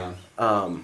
And so the sick lady is a Wendy that gives into the house and just caves under pressure and lives out her time there and is sucked in and is just continually trodden underfoot. This lady that we're about to see? Mm-hmm. Ah. See, because then I've heard other analogies that this is just Kubrickian fear of sex and discomfort with sexuality also. I've also heard That would this also make explained sense. as the Because- mirroring of Danny in this scene too. Like some of the like the way he's kind of. I mean, I wouldn't say he's not innocent, but he's just kind of. And then his reaction too out of the room. Right. You know, it's almost childish in a way. Right. It just his first interactions with sexuality are Right. really. He's not direct right here. They're really unsettling, you know, and they're really like he gets tricked, you know, deceitful, you know. It appears to be something, and then finds out that it's something can- radically. I think you can see the different face and change a little bit disgusting here. and horrifying. Yeah. Also, It's really- possibly Yeah, the wrinkles. inspiration Yeah. for Melisandre in Game of Thrones. And I think I hate it. maybe we also see almost the same. I like this identical scene in Stephen King's It in the movie, See, then- the yeah, this '90s is like scene the where witch. Beverly or Oh, that's right. where Ben's making out with Beverly Marsh, and then it's Pennywise. Another just moment of deceit, you know, and just What kind of cheese is she growing on that body? oh my lord. Now, before we're out of room 237, Yeah. if there's a hotel out there that has redecorated a room to look like this room 237, contact me and I will go book a fucking weekend because I love this fucking room. Yeah. That carpet too With is the ladies in it. unreal. Oh my god, it's so cool. Really cool. You don't leave the key. Yeah, in the door. who put the key in the door initially? Where did the key come Well, from? yeah, that's It was exactly. sitting there. Well, the 'Cause first time we that's- saw the room, the key was sitting That's there. not an illusion. Well, you know, Really? this Not the goes first back to time? that room Yeah. 237. When Danny's riding by. And he shakes the door. The key wasn't in. Oh, The it. key wasn't in there, No. but it was But then it just ended open up- with the key in it when Yeah. he goes in the room, gets That's right. the bruises. But on there, you see room number in the NO. The O is, Very small. tiny, yeah. And it's an amalgamation, or what do they call it, an anagram for room in moon room. Nah. Conspiracy. Conspiracy. No, We I'm just never saying. landed on the moon, guys. Guys, we never haven't happened. been there. You kidding me? I'm removing myself from this. Earth conversation. is flat. Don't. No, it's not. Come on. We all know like The we live in Earth a is snow globe kind of donut shaped. with custard Yeah, in the what center. other shapes we got? Like, let's develop. Flat's boring, guys. Flat's Come on. boring. Hexagon. More mirrors, more Jack Nicholson mirrors. Yeah, and then like some mirrors, it does show like the And another The door duality. behind him, that's Yeah, I don't know. I felt like we were right outside, kind of like that twin hallway too. It seemed like the wallpaper. what here he is denying his interaction in the room. All this shit's in Danny's head, and he's about to snap. Yeah. So why at this moment? Like he's why even can't- looking in Danny's room. What's So what's the reason for his denial here, guys? I mean, is it embarrassment that he was That he actually saw something in That there? he saw something there, that he was trying to get fresh, or is he just like in denial about his psychosis? I think, why can't it be all three? All three Yeah. of those things. He's Yeah. just I just think the embarrassed, and he's bold and stubborn, and he's Yeah. not willing to give up on something, even though it's shown already horrific consequences. Yeah. He's like, oh God, we're in way over our heads. Hey, we're gonna stay and ride this out. This is gonna be okay. It's gonna be okay, and you're. It's, If it's not- it's December. We're here till April. If it's not, I know this wonderful place in Amityville we can move Yeah, to. exactly. Haddonfield, Illinois. Come on, I've got we've got responsibilities. Yeah. I mean, our 10-year does. plan is to end up in Gotham anyway. So She's like, so there's still the issue of those bruises on yeah. my We child's need help. neck. Yeah. I don't know. Was that you, or I think Danny did that to himself. yeah? I think he. Yeah, I just don't think he likes life. He's 5, So I'm playing with his fire truck. I know he's thinking about killing himself. He's gonna put out a fire, possibly. Yeah. He's gonna burn this bitch down. Yeah. I just don't really trust him. 5 years old, he's not thinking too rationally. Peanut butter and jelly. I mean, come on. and jelly, You know come on. And Oh, there's the red rum. So I find this hard to believe that Stephen King didn't know that murder backwards spelled red rum until he saw it, like actually physically saw it. oh And apparently there was a racehorse that's went by red rum in the 70s. yeah. I was like, all right. So I guess when Danny says it 43 times a little bit later on, it kind of lets that sink in. You're like, oh yeah, about that. So red rum was the very first thing I ever knew of this movie. Yeah. Like going back, growing up and stuff. Yeah, that was I heard huge somebody reference. made a reference to it, and I thought it was really cool sounding. Yeah. And so I probably freaked my parents out. I hadn't seen the movie at the time, but I was like, red rum, red rum. Thought it, and my dad showed, oh, it was murder, and I'm like, oh, that's awesome. Yeah. So that was a nice cross cut that they did right there. Yeah. Yeah. Just to symbolize rage and symbolize psychosis and the blood flowing maybe in his surreal, veins, the too, with the surreal rage. coming out, that just surrealist image of There's wham. the unwinding basically. And I do like how he's going from like these different shifts in color to like a yellowish, reddish room to like that blue opening. Yeah. So it's even like the mood's changing in some of this. But that's what I love so much about it. Is just it's so not clear cut. It's not like he puts on a mask and becomes a psychotic killer. It's this unwinding into psychosis, and we go on the journey with him. We feel it and we see it, and it's symbolized in all these different ways, and it's brilliant. And because this goddamn hotel and its layout, we're stuck in it with him. Oh, we're stuck in the biggest space, and we feel like lab rats Yeah. Yeah. in this maze. Yeah, I mean that is kind of the interesting concept of using the maze outside and inside, because either way you're trapped. Yeah, exactly. And that was the whole intro sequence, just showing us how far away from civilization we are. Yeah. We're deep in this passage of the mountains, way All at the right. very end. So I had to write this down. It's probably far off the mark, but I thought it was funny with all the genocide and shit and everything else leading Damn. up to it. Him showing up late to the party and still having good credit.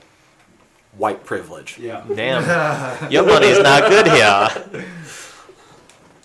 White privilege. What? Privilege. Yeah. Well, here we go with Some blue light. yeah, we're about to get we're about to get some information about he needs to get back there. He needs to know if they're safe. He just wants to check up. I'll call you back, Jack. Essentially, what this summarizes what's going on here with Dick Halloran. He's worried. He's getting some. Well, he got the he's feedback some- from Danny, Yeah, he's got the some shiny. he's got some intuition that Jack's starting to lose his mind and lie about the obvious, which is the presence of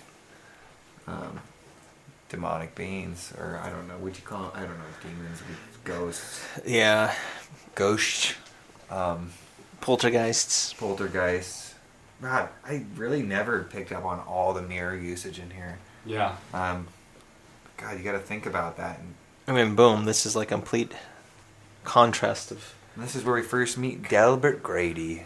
Yeah. The former caretaker. Which is interesting because the interview story involved a Charles Grady, so it's a completely different Grady. Because this guy's a And I was Delbert going to bring Grady. that up. I think that also has something to allude with the choices that you can make when you're there and how that affects Yeah, Right. who you are. who you are. And so it's two Gradys. We have the dead Grady girls, but then we also have those twins that that the guy talked to on the way out. Mhm. That could be the Gradys with all the mirroring Yeah. in this movie. Very and well. it's all based on the choices they make, but they're all stuck here. Which is what, Hotel California? Welcome back. Hair of the dog. Yeah, Look, he's look, look, look. excited about Yeah. that. Jack Nicholson can't wait to get back on. He's getting his groove on. Look at So that. which scene do you think this was? Like, which take? Which take on this scene? Oh my This is- god! No, this this is is way like- in. This is way in. This is like take 37. Yeah. And also, In a row? this is, When, so, yeah, when Kubrick just told when he was just like, "Fuck you, Kubrick! I'm just gonna be like I'm gonna as wing goofy it." as possible." What's really different about this film too, how it was filmed compared to other films, it was filmed in a very linear fashion. Oh yeah, Generally, right. things these days are filmed in a non-linear fashion. I mean, Mm-hmm. you know, shoot scene 47 today, and then shoot scene 1 tomorrow, and Right, shoot everything, right. you know, to get the same appearance and everything. But he shot it in a linear fashion, start to finish, which means he had all his different sound stages up, Already and set ready- up. Yeah. ready to go all the time. So he delayed a lot of other films from being shot because he went over, and he had everything taken up. He's like, no, I want all of it. Well, And it's all interesting. set up for The Shining. Now. You brought up. Have we mentioned the Kubrick's perfectionist? Yeah. No, our tour? the Steadicam guy, while they were filming this, you know, he was supposed to be working on Rocky It's 2. Roy Brown. Garrett Brown, I think his name Garrett is. Brown. Yeah, and at the time he was having to fly back between, I think, Philadelphia and London to film both simultaneously Yeah. because it ran over. The Shining ran over. So that's just, you know, kind of alludes back to what you were talking about. Now, I do love that when Grady was telling him that his money's no good and stuff, that he specifically uses the phrase, orders from the house. Yeah. So is this another sexual reference, guys? Well, Delbert Grady blasts white stuff all over his coat Boom. and his leg. All don't know. over. I don't know. You guys were just going there, and so I And then he felt like wiped it on the back like that. That's nice. That's a nice that was a nice.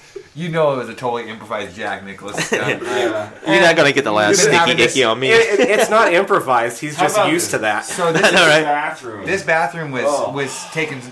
This was modeled after the Frank Lloyd Wright architectural design in the bathroom. It was in Arizona. I'll have to take a look at the name of the hotel, but yeah, it's modeled right after that. Yeah, it's just brilliant. I mean, the red. Red, That's yeah. what they wanted to. They're like, he's living in the red right now, Yeah. basically. Like Almost all He's- the way red. he's completely engulfed in this existence, with the poltergeists that aren't even really aware of what they've done, or maybe they are. So, if the fucking kid from Sixth Sense was in this, who would he be seeing? All of them, all the time. Yeah, right. So could we solve this movie just by bringing, like, Haley. bringing Haley. Haley Joel Osment into this movie? So Grown up we need a Haley time Joel. machine, Haley Joel Osment.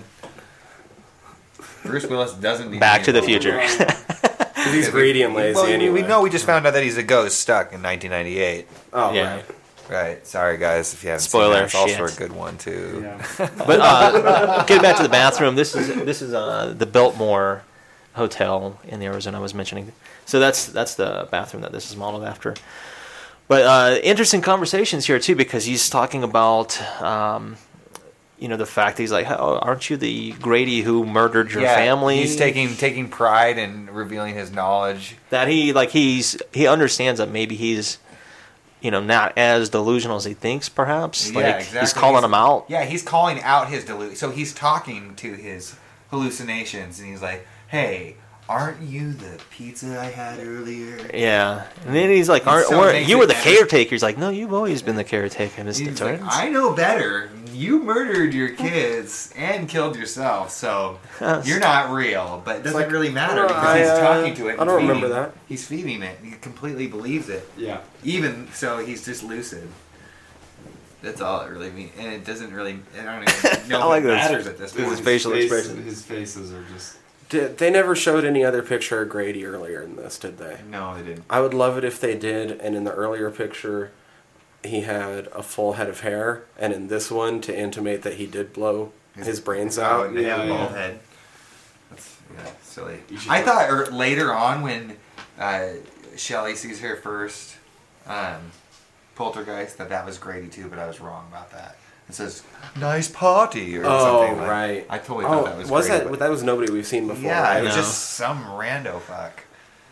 I mean, I suppose we'll talk about him again when he comes on screen, probably. But I corrected her. Yeah. Yeah, some of this, my favorite dialogue in the whole thing. Yeah. My friend and I would always have a hoot listening to this just because of his Yeah, he talks about his- correcting yeah. behavior. his and- strong accent and he's very racist. Yeah. oh god, yeah.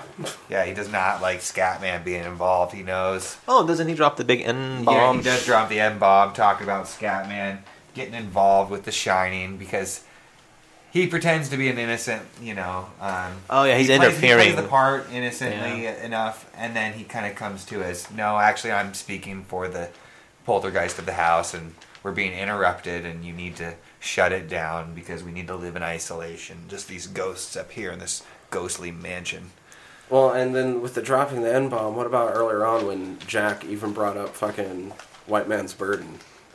Oh, with the alcohol. Yeah. White man's burden. There is. It's such a repetitious theme of genocide and Oppression of some sort. Yeah, and- exactly. Oppression in so many ways, from Jack to Wendy, from Jack to Danny. The abuse Also- both in the past. God, also we've talked about their faces. I feel like everybody was cast strictly for the expressions that they can make. Like Shelley Duvall's Yeah. expressions and like It's very Jack animated. Nicholson's expressions and Danny's expressions, they're just what really This, bring us in. This guy here, Philip Stone, is playing Grady, Delbert Grady. He was the father, the dad, in A Clockwork Orange to Malcolm McDowell's character. Yeah, absolutely. Yeah, and some other really cool films. He was Zogi the High Priest in Flash Gordon, Oh. for those who are curious. Leaders of the universe. After watching this so intently last night so I could write my fucking notes, I realized that I really, really, really need to go back and watch Clockwork Orange. That movie's so closely. good, stylish. That's always been my favorite of the It's hard to Kubricks. watch. It's disturbing. As far as my Kubrick goes, that's always been my favorite. So, but I've always just been a very, very shallow surface watcher. I get really easily wrapped up in even just the slightest bits of Nadsat slang that they throw into it, and so I've never really sat down and examined some of the shit that he shows you just artistically. Oh Yeah. my god, it's brilliant. So it's interesting right here how it's basically like he acknowledges the poltergeist hallucination. He's like, I'm aware that you're not real. I'm aware that you're a ghost. And then it's like, okay, I am aware I'm a ghost, and this is what I want you to do for me. And then he just becomes like transfixed. He's like, all right, Yeah. like that sounds good. Yeah, it's the house's way of, like, you need to carry out orders as the caretaker. There's certain obligations And that you now have the to follow through on. obligations require you kill some people for us. Yeah, we're going to need you to go ahead and kill your son and your wife. House orders. And it's the lights. It's funny the use of the word house, too. It could reference almost like a slavery thing in a way. Good.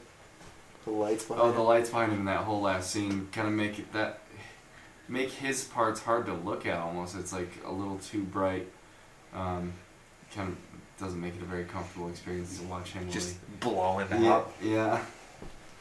Poor Shelley right here, seeing where she's upstairs talking to herself, trying to rationalize what's going on. And I mean, this take 57. right. This movie, like she says, it was the hardest of her career to film. It was emotionally and physically trying. She had many nervous breakdowns on the set where they lay her down and There's more give mirroring her right water here. and breaks, and she was losing hair. And I mean, the nature of the project was abuse, and so she understood that, and she endured it, and she lived it, and it really, it makes us believe it. So I mean, I think this is where he's saying red rum, Yes. and red wine. Yeah. you know, some things were brought to attention by Stanley Kubrick that weren't focused on very strongly by Stephen King, where he took those elements and put them up on a pedestal like red rum. Became essential to the whole. Mm-hmm. Yeah. I think there's certain things thematically where you can express them in film compared to like in novel form, and whatnot, and be more expressive. And there was a lot of things I think that he's seen and expanded on them. Yeah. And I think like this is definitely one of the iconic, the elevator scene, for sure. Just certain scenes that it's hard to put in context when you're reading it, because everybody's mind drifts on what should be in their minds, this and that, the other. But he kind of spells it out a little bit for us, even though it's kind of weird because you don't know if what you're seeing is real or not, Right. through these characters as well. And this is the first time we're back with Danny where he's no longer present. Like now he is. I'm not here. Now Danny's not here. Now This is Torrance. Danny's repressed and Tony's taking charge. Basically, he's on autopilot from his future self, trying to keep him safe psychologically from the danger ahead. This might be spoilers too. I mean, we're already this far in, but that could be a good parallel to for those who are familiar with Stranger Things too, with the Will character, like how that shadow character shut him off. Exactly. It's kind of what's going on here as well. For those who are kept up in an opposite sort of realm, Yeah. almost in a safety mechanism. It's not shut off because No. I mean, you're right. He's in a shut safety off mode. because he's like, holy shit, their ghosts are running rampant. Your dad's about to become a ghost. Yeah, here and, comes you're gonna need all communication lost. Yeah, you're gonna need some. You're gonna need some help. So, autopilot. How much do you think that will fetch on Craigslist? That piece of machinery right there. But he And just he is pulls out starting some on of his the chips. mission. He's just like, all right, first thing we gotta do, make sure my family can't communicate with anyone in That's the outside right. world. No texting. Let's go right back to Dick Halloran I'm scared, trying man. to communicate with it. He said he said he'd call back in 20 minutes. It's been about 20 minutes. It's like, man, I've been sitting in this room with this blue light. My red phone. Can't turn the light on. Like, I'm right outside this giant pool. Like Only he's place I can That afford. guy's smoking a blunt. yeah, he is. That's a fatty too. Yeah, but oh yeah, I'll check back in. Yeah, this is where like some of the urgency's kind of setting into with this outside character. Like he's kind of feeling that dread, I suppose.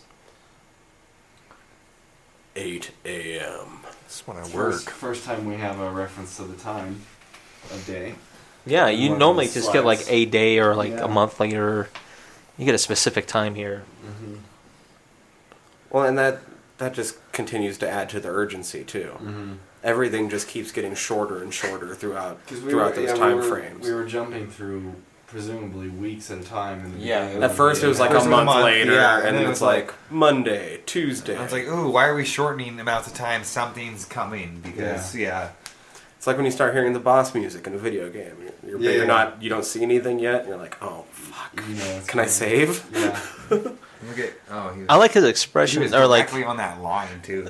I wonder what he's thinking or doing. Like what, like the inspiration for him just staring straight Mhm. ahead on a flight for hours to Denver. Oh, this perfect symmetry coming up. Yeah. Very, Yeah, very absolutely. holy. Very Even holy. though, like, I mean, there's so many small, minute details that are the exact same on both sides. It's just, I mean, Ugh. that shot alone. Just brilliant. Beautiful. Very tricky landing on an icy runway. Mm-hmm. And even the use of reds in this too. What? He's like he had to get red in every single shot. Yeah. Somehow. Here's Durkins. This is the guy I was talking about, the quarterman and Apollo. Oh, right. Yes. I was about to say, when I was going through this last night, I'm like, that motherfucker looks really familiar. Why do I know him? Throw in and the it's towel! because I've watched a lot of fucking Rocky. That's why. That's why. Yeah. Yeah, his name is Tony Burton. Is this chess dude?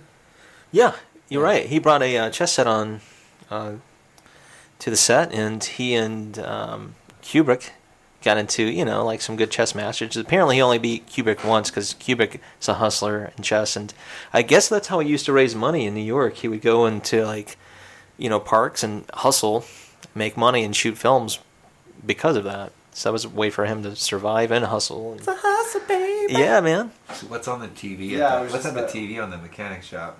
Some sort of cartoon. Oh, It's that's a weird just cartoon. talking about how we faked the moon landing. Oh right, yeah. It's spelling it out for you bit by bit. The bug is the masses. Shut up. Just played a damn commercial. This is Halloween 3, Season of the Witch. You're just pulling shit out. But no, I guess what they're trying to do is he's trying to set up like a snowcat to get up there. Right. It's and it's just The weather's they're shitty. just talking about how terrible extreme conditions. Are. Yeah, and he doesn't feel comfortable. Like there's something not going Like, right up look at there with that road family. right now. It's Yeah. just awful. So We get those up here. it was theorized that this scene where he passes by a destroyed vehicle. Yeah. That was iconic in Stephen King's The novel, yeah, right? in the novel, and it was kind of Stanley Kubrick waving at Stephen King, saying, "Hey, look, your story stops here. Yeah. It's on the side of the road under a semi. There's that red VW Yep, over there yep. on the left, right there. He's like, that Yep. your story's done, and I've just taken it." Well, and that's with the yellow bug in the beginning. Right. A very obvious choice against Against what was yeah, in the book. exactly. It's Yeah. just like, no, it's embedded in your vision, but it's something completely else. How about that contrast too from these two scenes, going from that drive where it's kind of dark and icy to where this is more. Your eyes kind of come back into focus. Yeah. That's kind of interesting, but There's a Pooh Bear in the back there. yeah, there's the Pooh Bear. There's the kids up there I was talking about. One kneeling, one standing. Mm-hmm. Baseball bat next to the Pooh Bear. Yep. And something phallic coming out of Pooh Bear. Oh shit, you're right. Pooh Bear has a fucking heart That's on. the fire engine. It looks like. Massive hard on. What? Look, Pooh I Bear's know, got I a see fucking it. heart on. What's happening there? Why? That's what they call a honey stick. Get a lick of that honey stick. God damn it. That's What where do you sugar think- smacks come from. What do you think Tigger bounces on all the time? Man, turns It's out interesting. Kubrick's just a giant pervert. He's like, Yeah. Dicks everywhere. We were talking about that earlier. It's interesting that during this whole conversation, a lot of the conversations in this movie, they go back and forth between the two faces that are having the conversation, but in this, it's all Danny. There's no... The focus is on him. Yeah, the We never camera look at doesn't Wendy. change at all. No zooms, no pans, no nothing during this whole thing. no, it's just a And I also want to steady point cam, out just still that shot. all these the Pooh with the Browns, heart like on the Browns and the too, big yeah. phallic fucking baseball bat are all in this safe space of pink of the womb. Okay, yeah. Oh boy. yeah. Once you bring the she's womb taking, into but it- she's taking the bat now. Yeah, but I'm taking the dick away. yeah, Pooh Bear still got his... Yeah, that's no mistake. Yeah. That is no mistake. So now the interaction and the dreaded another quote unquote world record scene. The take. Yeah, disputed for like the over the 100 mark. Really, like I think Shelley Duvall would like fainted from mental exhaustion after this one and just anguish. And I believe She uncovers some of the madness right here. I mean, most of the madness. most intense scene, like movie history. We were mentioning in historical context for this movie, when it came out, it wasn't really regarded as scary, it wasn't much of a horror movie, and this part, and then a bit later on towards the end, might be part of the reason why, because compared to your normal slasher, like you brought up Friday the 13th, at the end of a slasher, when the final girl confronts the slasher, she finally gets the upper hand, usually by gaining the phallic symbol. Right. Yep. In this, she starts out with the phallic symbol, gets the upper hand, but it doesn't matter. She still loses it, and he regains it. Nobody knows how, because he doesn't even regain the bat. He's regained this more aggressive, he's got the axe, but it's still this giant dick. Yeah.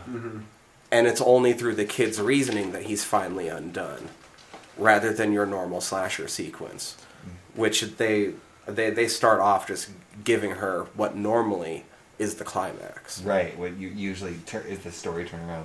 Right now, I mean, she's discovered the lines. Yeah, she's discovered the lines, which is basically showing that the entire time they were there was for naught. Was basically a giant moment of a turnaround of deceit. You know, this is where basically the This is why we're here? this is the floor. The This floor is your- falls out from her existence right now, realizing Yeah, exactly. that there is no sanity to be found.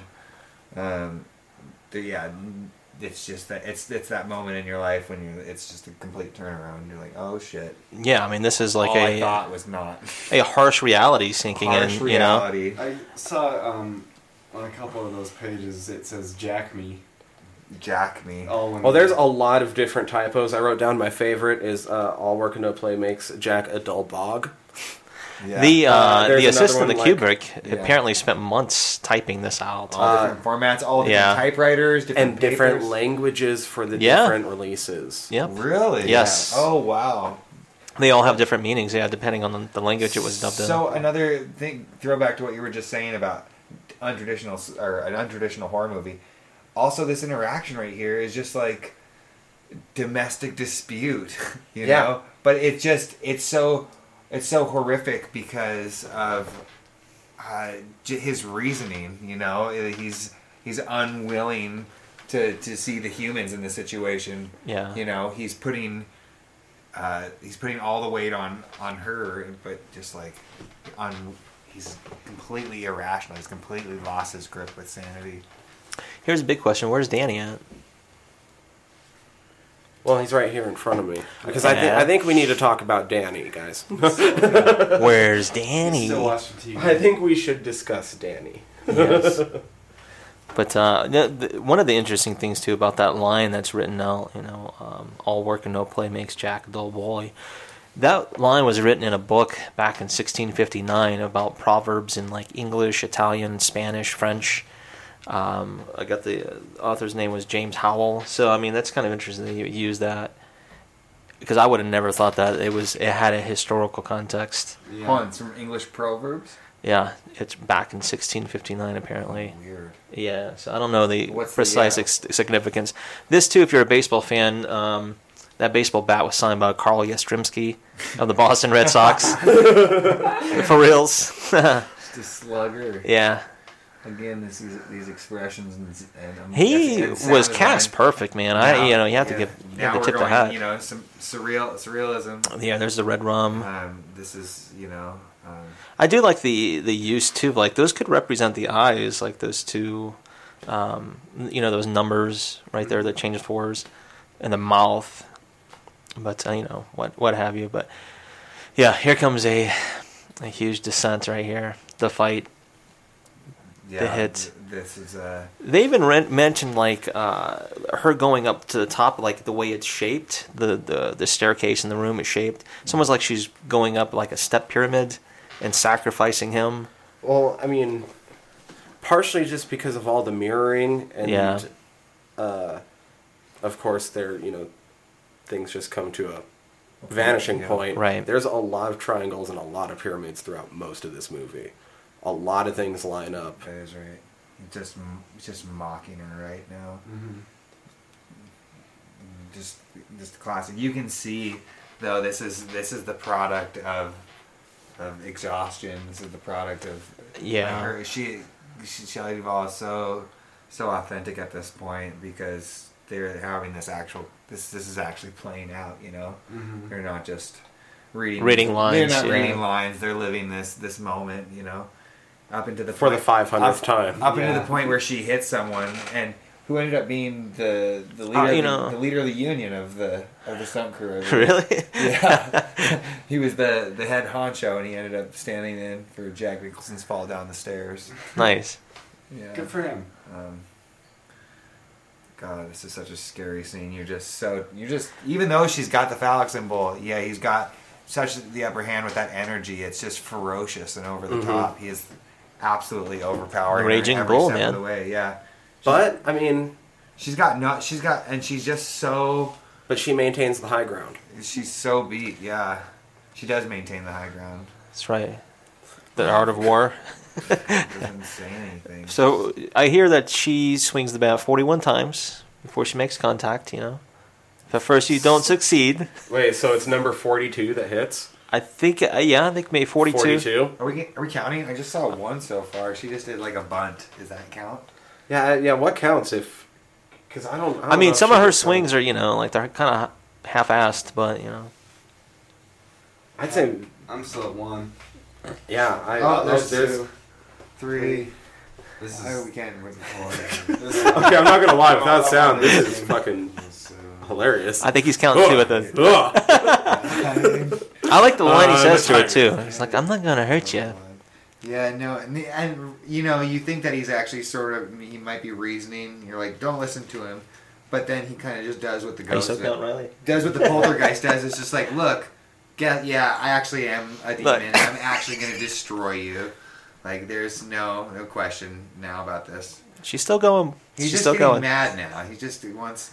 It's just And the red light's setting in. Yeah. It's just so believable, and it's so fucking terrifying. Yeah.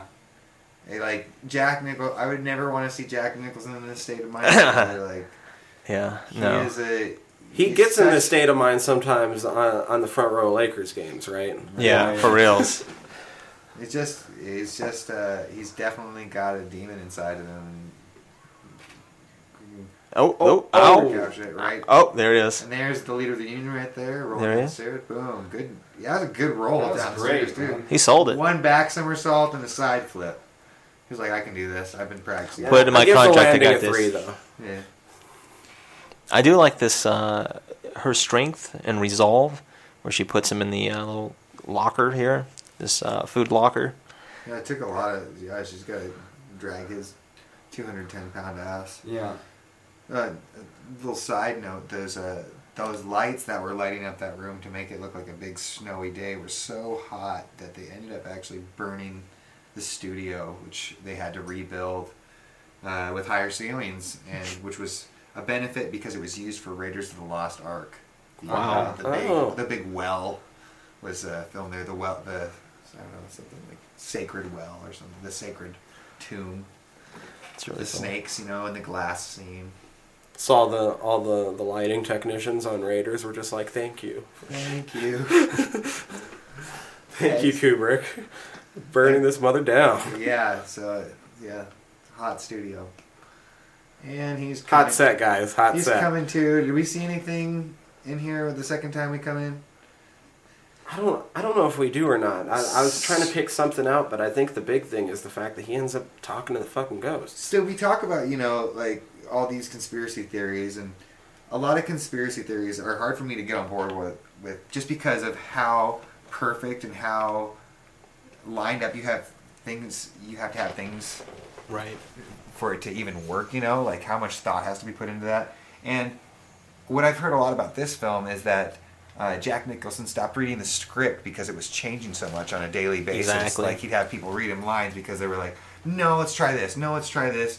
And Stanley, was trying everything like 30 times, and he was trying it, like 20 different ways. And he thought of this shot like on the spot. He was like, we're gonna get with the medium shot. No, I'm not gonna do that. He lays down. He's like, oh yeah, that kind of looks good. Let's do that with the medium. Great. That looks. And it's just like, and so that changes things. Like all of a sudden, that that his whole conspiracy theory maybe that he was driving for, like. With those simple changes, could you keep something like that going? Like. Well, I think if you're going to find what he was going for, and honestly, what he was probably going for was just to make us have fucking discussions like this. Right. Yeah. Is I think you would have to follow almost just the visual cues at that point. Mm-hmm. You couldn't trust any of the audio clues. I feel like there's a reason he has such long fucking crossfades and shit. And the reason things line up in certain parts of the screen, and that there's mirrors in certain shots and not. So you think he takes the control in like the final edit rather And than and that's why he rather has- than the subtleties of lines and. Mm-hmm. and things like that. I think I think Well, it makes a lot of the sense, story too. is told through the visual part. Well, absolutely. I mean, the power lies within the edit. You know, that's really where the shape takes place. I think too for Kubrick, if you look throughout his career, he didn't make very many movies considering how long he was in the game, if you want to call it that. But he only did like I think a total of 19 films, you know, and he had been doing them since like the 50s. Mm-hmm. You know, that's not a huge catalog when you think his last one was Eyes Wide Shut in '99, so he was doing it for 5 or 6 decades. You know, it's not a lot of films.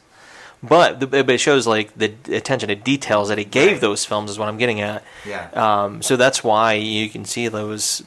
While we're having these discussions to begin with, we can see, like I said, some of the mirroring, some of the symmetry, some of the techniques that he's using. You know, what can you trust? How much do you read into it? Right, exactly. Well, just to say, like, he hasn't had a lot of projects, so he's had a lot of time to think about these things. Right. Oh, great. So we're going into a snowland full of 900 tons of salt and styrofoam. Walking in a winter wonderland. That's right. Salt and styrofoam. That's right. Just- That's our outdoor scenes, or that's what they consist of. 900 tons of it, guys. Jeez. All That's a in the lot, eh? environment. Yeah, that's called practical effects, motherfuckers. No CG in that shit. We're gonna grind. You know, that's Like, you're the gonna point spend- you bring up too, because usually when we do our films, you know, as far as our reviews, I try to look up special effects teams and give Right. you know credit to that. When you go into this, there are literally no special effects credits, literally none, just makeup effects. Oh, It's just makeup department, not even effects. Yeah. So it just goes to show, like I said, everything was practical. Yeah. This motherfucker just tore apart the engine, and she's now. I mean, if She knows, if she's- she hasn't she's realized stuck. it already, she's just so fucked. Yeah. So someone's done an 8-hour shift, 8 to 4 now, right? Yeah, now we're getting into the hours. Now we know the clock is ticking down until something happens. We Yeah.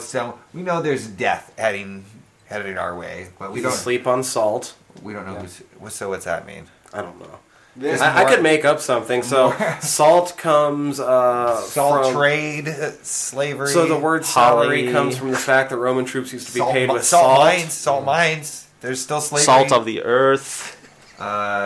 Pimentos. And so, if he's an oppressive corporation, then there's Well, him sitting good on news his is he has profits. been snacking. There's a Yes, it pure. is. I haven't noticed that before. Oreos Oreos and peanut butter. Oreos, planners, That's why he was nuts. passed out so I hard. was like, shit. that He had the had It's itis. like, he's like, got a concussion. I'm fucking possessed, munchies. possessed by demons. It's been a long day.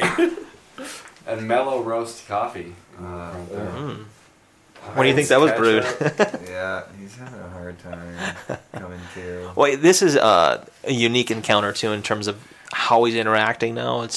He's not directly interacting face to face or in mirror, you know, like having Right. these conversations. You don't even get to see Grady in this sequence. You just hear him.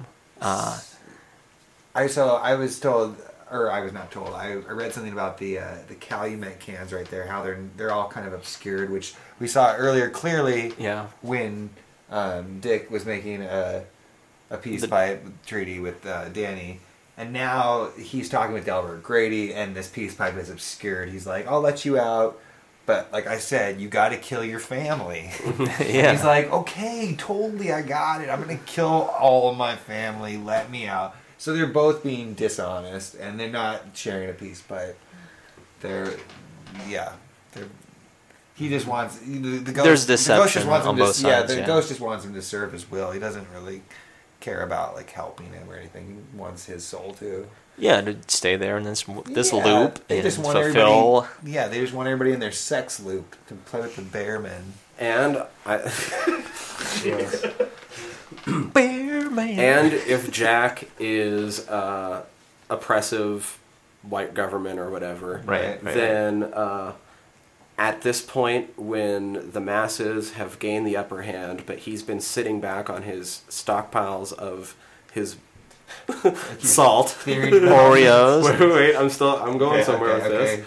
Then this is those in the old position of power getting one last shot at an appeal to the masses through an appeal to tradition and the old ways. Okay, And they're that's what they're lets them this is how we This do is it. Make America Great Again. Oh, this is it. MAGA. Okay, This is MAGA. this is like okay. Come on.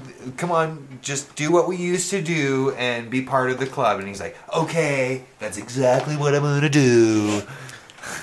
Okay, it's gonna be the best. the best. And so, and we know how Jack that Nicholson's Trump. we know how that turns out. Fucking frozen in a goddamn maze. Yeah. Spoiler alert. Not as soon as we would like. Yeah. Okay. Yeah, not. But it not is coming. Not before a few people die. Yeah. I mean, he Not gets before he gets to Scatman. do a lot of dumb shit and hurt people. He gets to plunge an axe into the heart of the Scatman Crothers. Cold But as shit. eventually, the new oppressed mass leads him out as into the fuck. world and traps him in it. Yeah, It kinda exactly looks like what's happening. E.T. a little bit. It's crazy.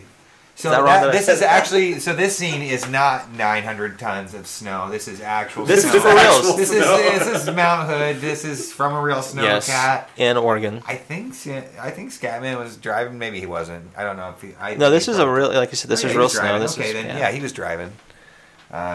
I don't know what kind of permit he had to get to drive snowcat. Which class is that? Yeah. Snow okay. Danny's about to say, "Hey, Mom, Class C. why the fuck are you asleep right now?" Okay, This seems like a really bad idea. what happened to you to tell you that it was okay to go take a nap? Like, you just had that interaction. Where have I been this entire you time? just Who wants locked- cake? Dad's locked in a freezer, or in the pantry. Like, what are you doing? She doesn't care. She's exhausted. I wonder how they explain this scene to Danny. Like, you're just gonna kind of thoughtfully rub your finger on the blade of a knife, and it's not about murder though. It's about exploring your character and what it's like to enter people. That's a sword to a little kid. Yeah. It's not a knife. Yeah. You're gonna have a sword battle with your friends. So, Oh, yeah. Yeah, you're yes. that robot character you were talking about. Yeah. Red rum. Put red on this rum. lipstick. Yeah. And yeah, Who Well, knows? Who knows? Danny is queer. Like I said, he's the new oppressed masses. He's grabbing a phallic symbol and a symbol of femininity. Look at that sweater. He Popping has to be. collars. Yeah.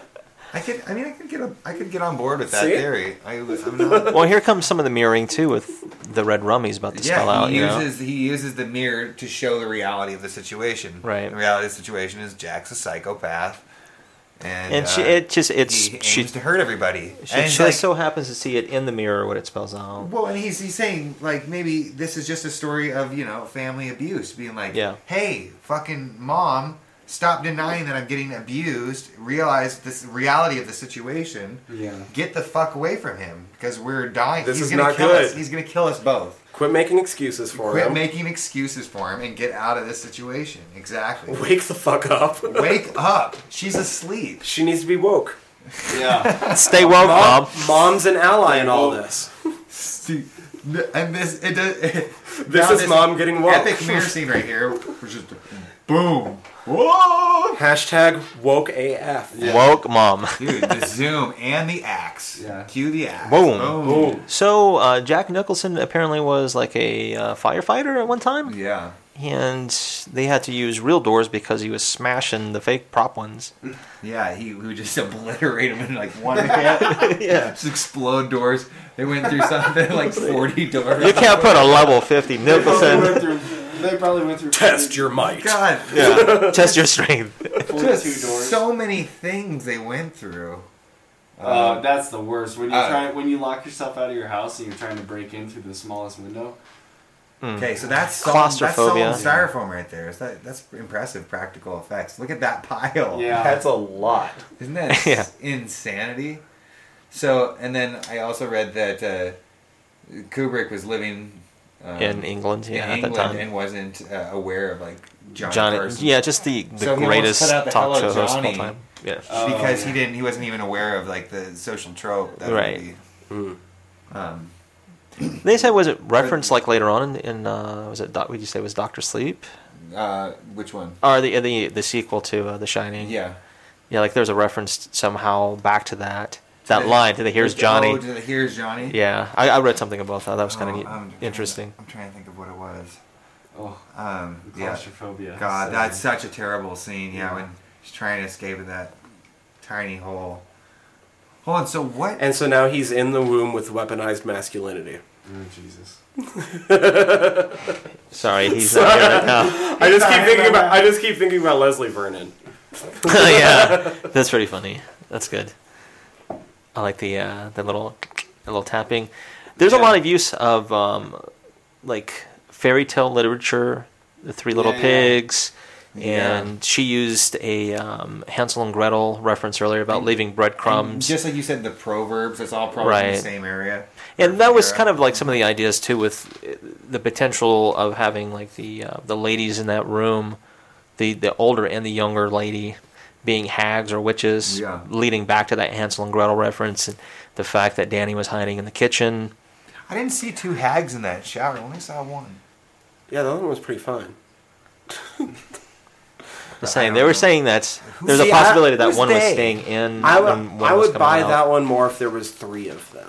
Yeah, To then be like This is- reference to like the witches Yeah. and Macbeth. And This has to be one of the most this is iconic iconic. scenes. Yeah, Ever Ever? in Yeah. horror film, in film. in film in general. It's just such a brilliantly shot scene. Just Yeah. her reactions are so visceral and real, and just sheer terror. I had that freaking poster on my. that is Yeah. that's intense. That's God, brutal it, too. you just it puts you in that exact. How would you react if all of a sudden your husband was like, "All right, I'm coming at you with an axe"? It's like, yeah, that's it right there. Yeah. There's nothing. What's for acting. dinner? Yeah. That's there's no acting. It's just Yeah. human right there, Yeah. and just. It's And just pure here it terror. is, Johnny.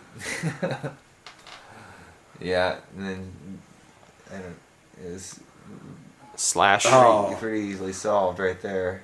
Mm. Getting a good slice on his hand, and Yeah. Which I'm just glad wasn't as bad as when that happened in Green Room. If you guys have Oh, to watch Green Room, yeah, at some you'd point. feel Holy like that. shit. You feel like that kind of hit that she just did too would have like hacked some fingers. yeah, Maybe. it would have. Or it would have. It would have at least locked itself in. I don't know if it would have just passed over top like that, but I mean, for some reason that was enough to get him away. He heard that. He heard the snowcat over that. Yeah, I guess. the scat man on the snowcat. Maybe he has. Hey, do you think his senses are heightened at all? Do you think he has any shining going on because of this? It's a possibility. I mean, it could have been passed on. Because it doesn't seem like it helps him in the maze later on, but Yeah, considering. Certainly not. I don't know. I was just thinking. No, he's looking pretty bully. Yeah, He's looking- very bullish, just very primal too. Mm-hmm. But it's weird that how that's just such a mood breaker. He was like, I was gonna hack you in a million pieces, but now that someone else is here to kind of Well, he has been tipped off too that there was outside influence. Mm-hmm. yeah. Oh, and yeah. So he's like, okay, I guess I'm not gonna kill you because of outside influence. Like, Yeah. I gotta kill outside influence. Well, this is here I was talking about Danny hiding in the The fucking kitchen. Jurassic Park scene. Yeah, Velociraptor. Velociraptor's going to come around any second. See, Well, Through the kitchen. Well, you can't say that people, all these directors that have made movies since have been directly inspired by this cinematically and Oh, that absolutely could have Thematically, been yeah. the Raptors.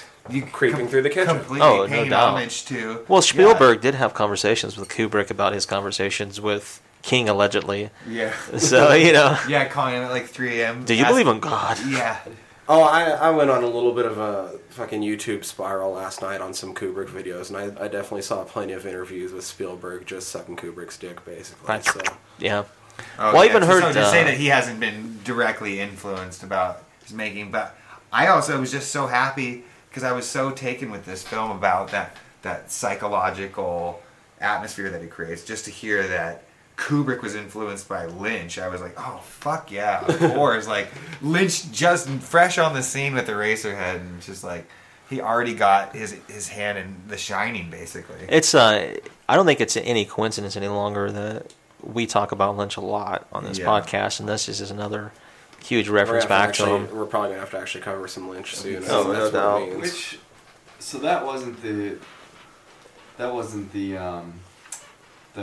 Blood Vader that he just looked at, because it didn't have any of the didn't have the floor indicators. It was just Right. a different Different one, which I don't is- ever think we ever see yeah, the I don't blood think you elevator. see the actual We don't Blood see- Vader. Yeah, and we don't ever see a good shot of it.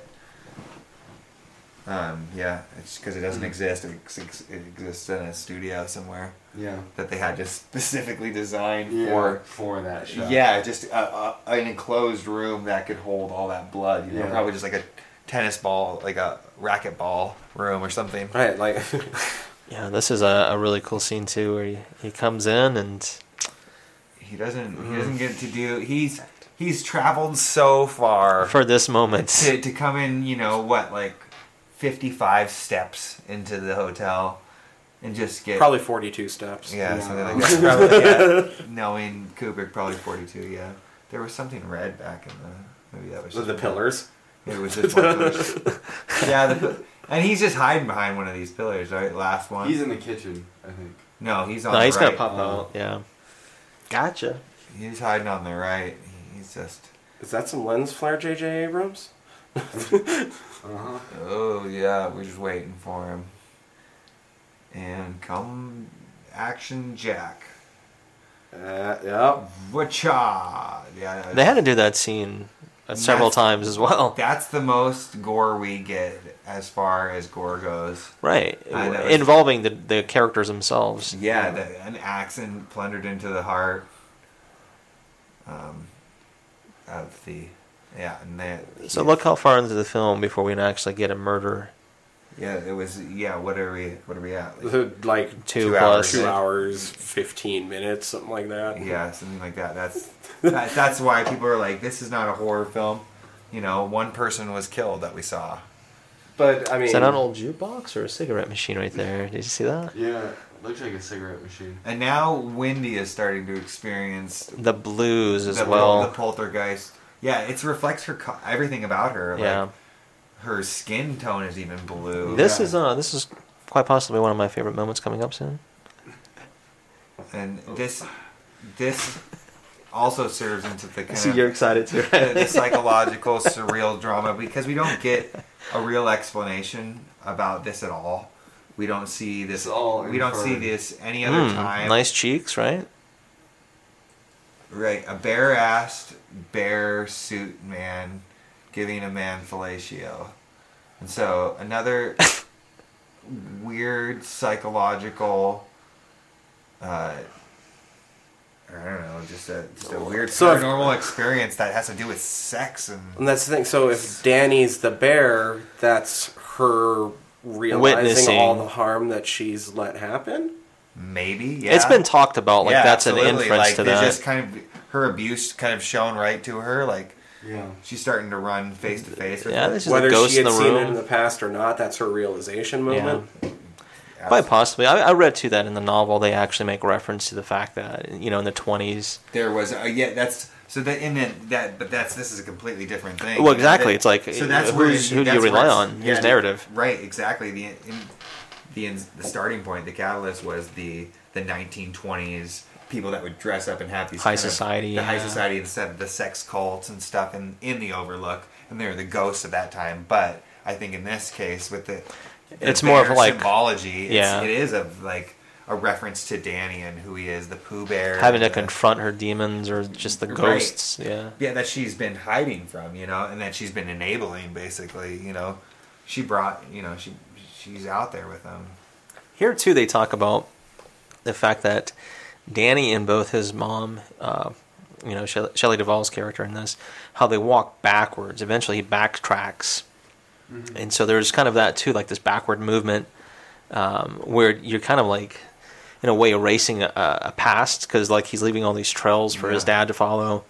And that's his eventual escape is by covering his tracks. Yeah. So even that's kind of like showing how you're trying to not necessarily cover up the past, but trying to leave a different trail or start a different path.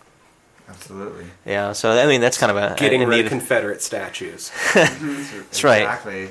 Just like, just leaving them.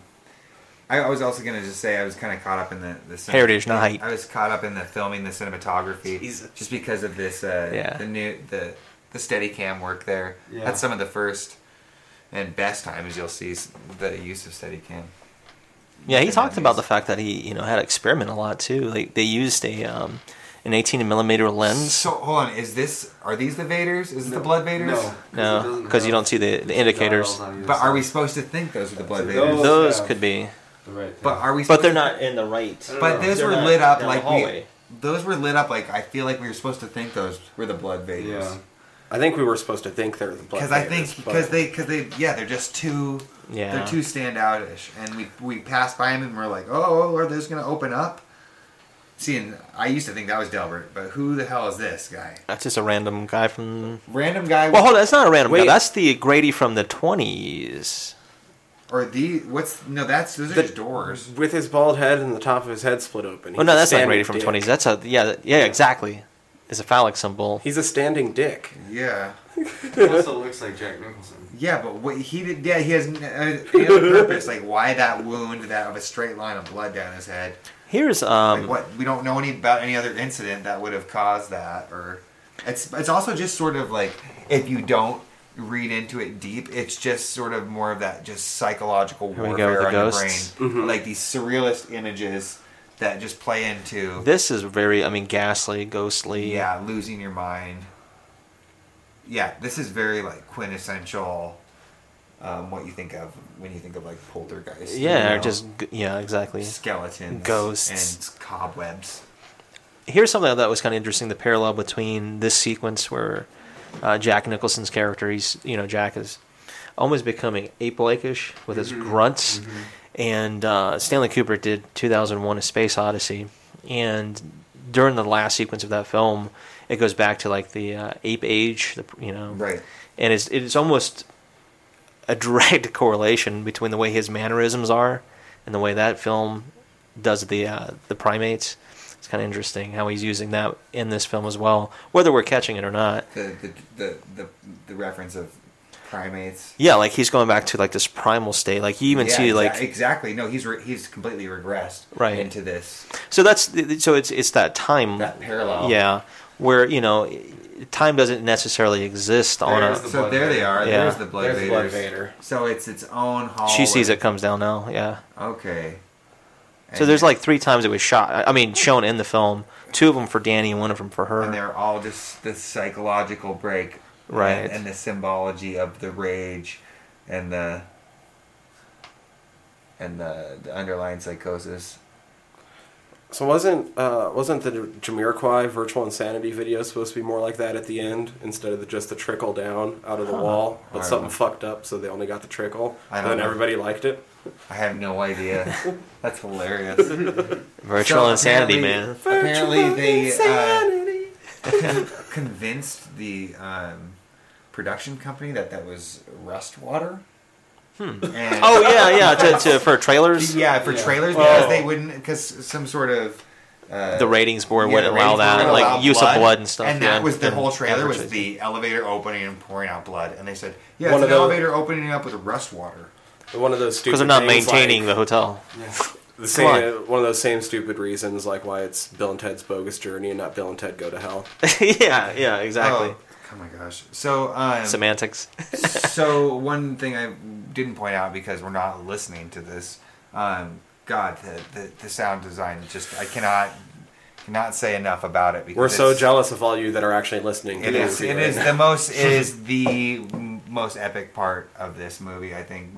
I mean, it just really connects you to everything, and the chanting that goes on throughout this whole part that gives it that really possessed feeling is actually the morning prayer being read, and it's read 3 times throughout, just by like this congregation, and so it's just it plays this really culty, weird kind of like. Well, the 3 is a Poltergeist cultish written, number and as they're- well. Yeah, exactly, and it's kind of like you can feel the possession. It's not just Jack running through the maze; it's the whole crew, looking for Danny, looking for the Shining, because he knows, it's secrets and it's trying to shut it down, and so it's like it really plays into that. So I feel like he kind of gave up a little too early, Jack. Well, he's cold, he's exhausted, and I feel like the possession too is driving him mad. Yeah, and he's it's just- concussed. He's concussed. Yeah, he's really. Well, I mean, to his defense, he ate a whole bunch of munchies, so I mean, he got his energy levels back up somewhat. he's concussed. I mean, those fucking Oreos look tasty, bro. So Oh my God. what we're really looking at is after this concussion, the end of this movie can be explained Rebirth, by CTE. perhaps? And so did you see Wendy drop the phallic symbol just immediately when she saw Danny? She threw Well, it down. it looks like he came out of a womb as well. She dismissed it. She said, "We're together again." And but terrible thing is, you're still thinking that maybe he's gonna get out. There's still a possibility that Yeah. or something's fucking wrong with the snowcat. It's typical horror. It's not Yeah. gonna start. But it's so goddamn fulfilling that thing just starts right up. Yeah. Yeah, because there's so That's- much dread going on right Oh, now. just so much dread because you're like, oh my god, like he's a dying bull, but he's still so fucking dangerous. Like he still means murder. Yeah, and he's being cornered now as well. Yeah, but now they are on their fucking way. So here's the one other amazing thing that I made a note of is this is the first with them getting away in the snowcat to sort of kind of finish off the movie. Right. It's the first time anything continues past to the right of the hotel. Everything earlier in the movie brings in from the left, comes to the hotel. You go off to the right to the hedge maze, but then you always come back to the left before exactly. going off to the Yeah. right. So this is the first time we actually get to leave, and we're granted The access. headspace is expanded. Too. Oh yeah, the headspace. There's so much room to breathe. There's so much place. And even like how it's closing in now again. Yeah, the fog. Yeah, so it's sealing him in. and Jack and we're Because he's always got to be there. And this is where I was liking to, like, kind of like the ape-like mannerisms, and And he's just spun a this is circle. very proud. Yeah, he just spun a circle. He just turned right around. Exactly. He's regressing, and he's just like he's breaking down Here, really yeah. fast. It's just like he's a robot. Which losing the all only his thing food. that would destroy a person this fast is complete possession. Yeah, I mean, he's been in this hedge maze for what, 10 minutes? yeah, and he just lost Look- his mind look and at froze that. to death. And that's just a great shot. That's because the old ways will wear you out. Standing rigid in the face of change will wear you out faster than anything else, and you'll die. And here comes an Real bad. interesting reveal right here, right? This Oh yeah, shot and of the photo. final- yeah, I love the This is the fucking Inception moment. yeah. yeah, When we learn that he has been a part of this, he's hotel always entire been the time. caretaker. Yes, he just was, or retroactively the caretaker, or some part of him was always there in the mirror. It's always been him. Yeah, he's always been a part of the abuse club. The ongoing cycle of abuse. Yeah, he's there. He is part of the club. The use He too was a of the caretaker. date, July 4th. I was right? gonna say that's another So, like if you're gonna go the oppressive. Yeah, so apparently this photo still exists. It's in, Kubrick's, Yeah, right? Kubrick's got it, and it's really obviously airbrushed. So also too, I've heard like if you like right here, you can see like the little mustache appear, like the Hitler. I was like, come on, guys, they're stretching that a little bit. Yeah, They get like these pan ins and outs, there's somebody else. like you're right there. Somebody else's face behind his. Yeah. But they did a pretty good job. I believed it. You know, that's a goddamn fantastic movie. So I mean, does that mean like you were saying, is that actually him? Could that be could it be a relative? It's him. It's absolutely him. I mean, it's, Just as much as they were both Grady. Yeah. yeah, exactly. Charles Grady and Delbert Grady are the same. Just He's just the same as that. yeah. So it's like I said, it's a lot to think about Delbert too. Grady, so What happens to Danny? What happens to Wendy? What happens after all of this? well, Danny and Wendy travel on. Yeah, I mean, King spells it out. Yeah. King spells it out in Doctor Sleep. I do recommend it. It is a really good book. I'm sure they'll adapt it for film, as they're doing with everything King these days. Yeah, they are really pumping him up for sure. So, and they're Adapt it to film, or are they going to adapt it to something like Netflix or Amazon? Because that would be a way to a go. Netflix TV or Netflix original series would be the platform for it, because it would totally lend itself to a multi episode but with integrity, because I feel Right. like that's what Netflix is lending itself to, is these like mini series with like movie integrity. Yeah.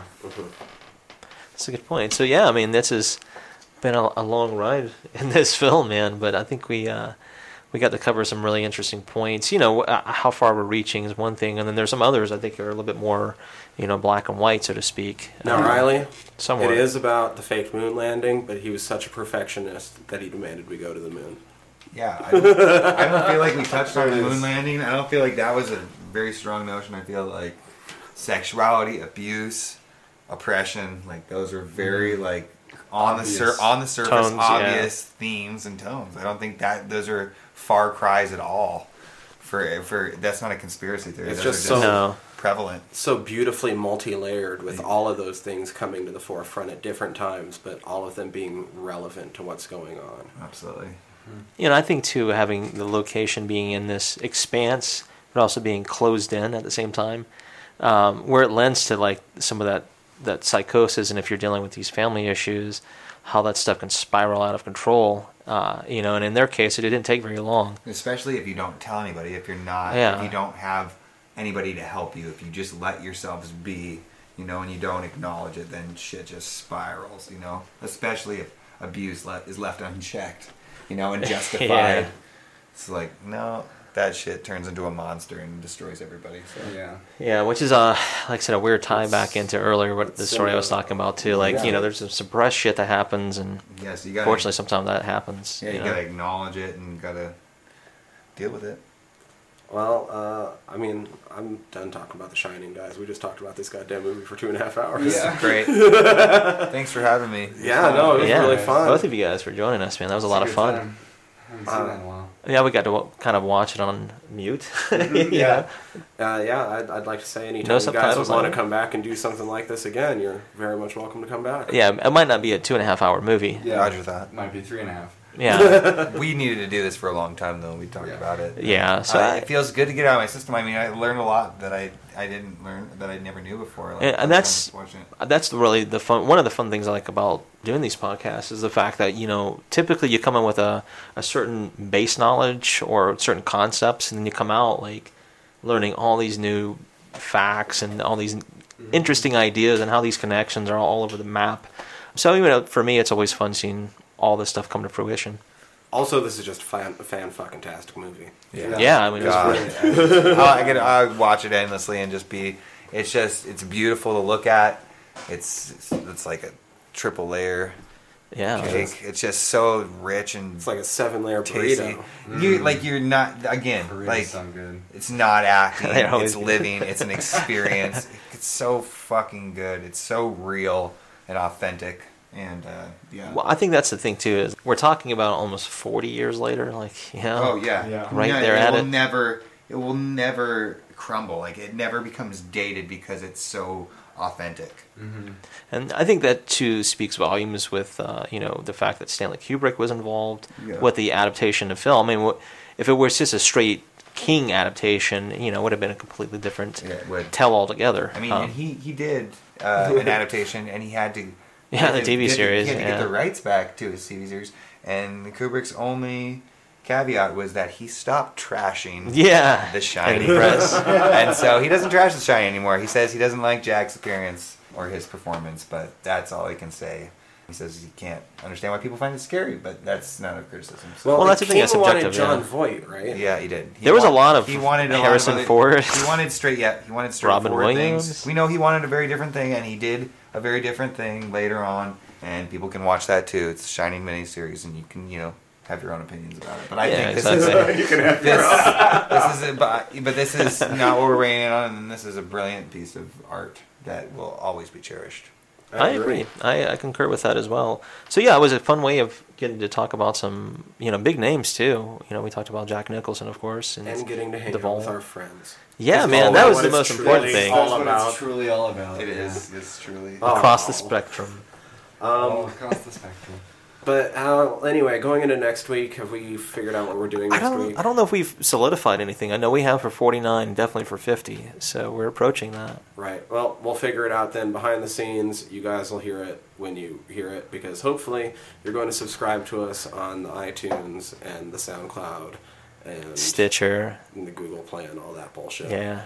We got the fucking Twitter at Fried Squirms. Right. We're on Instagram. Fried Squirms Podcast. And as always, our website as well, www.friedsquirms.com. Email us at squirmcast@gmail.com. Yeah, you can always hit us up. Let us know what you think. Give us some suggestions.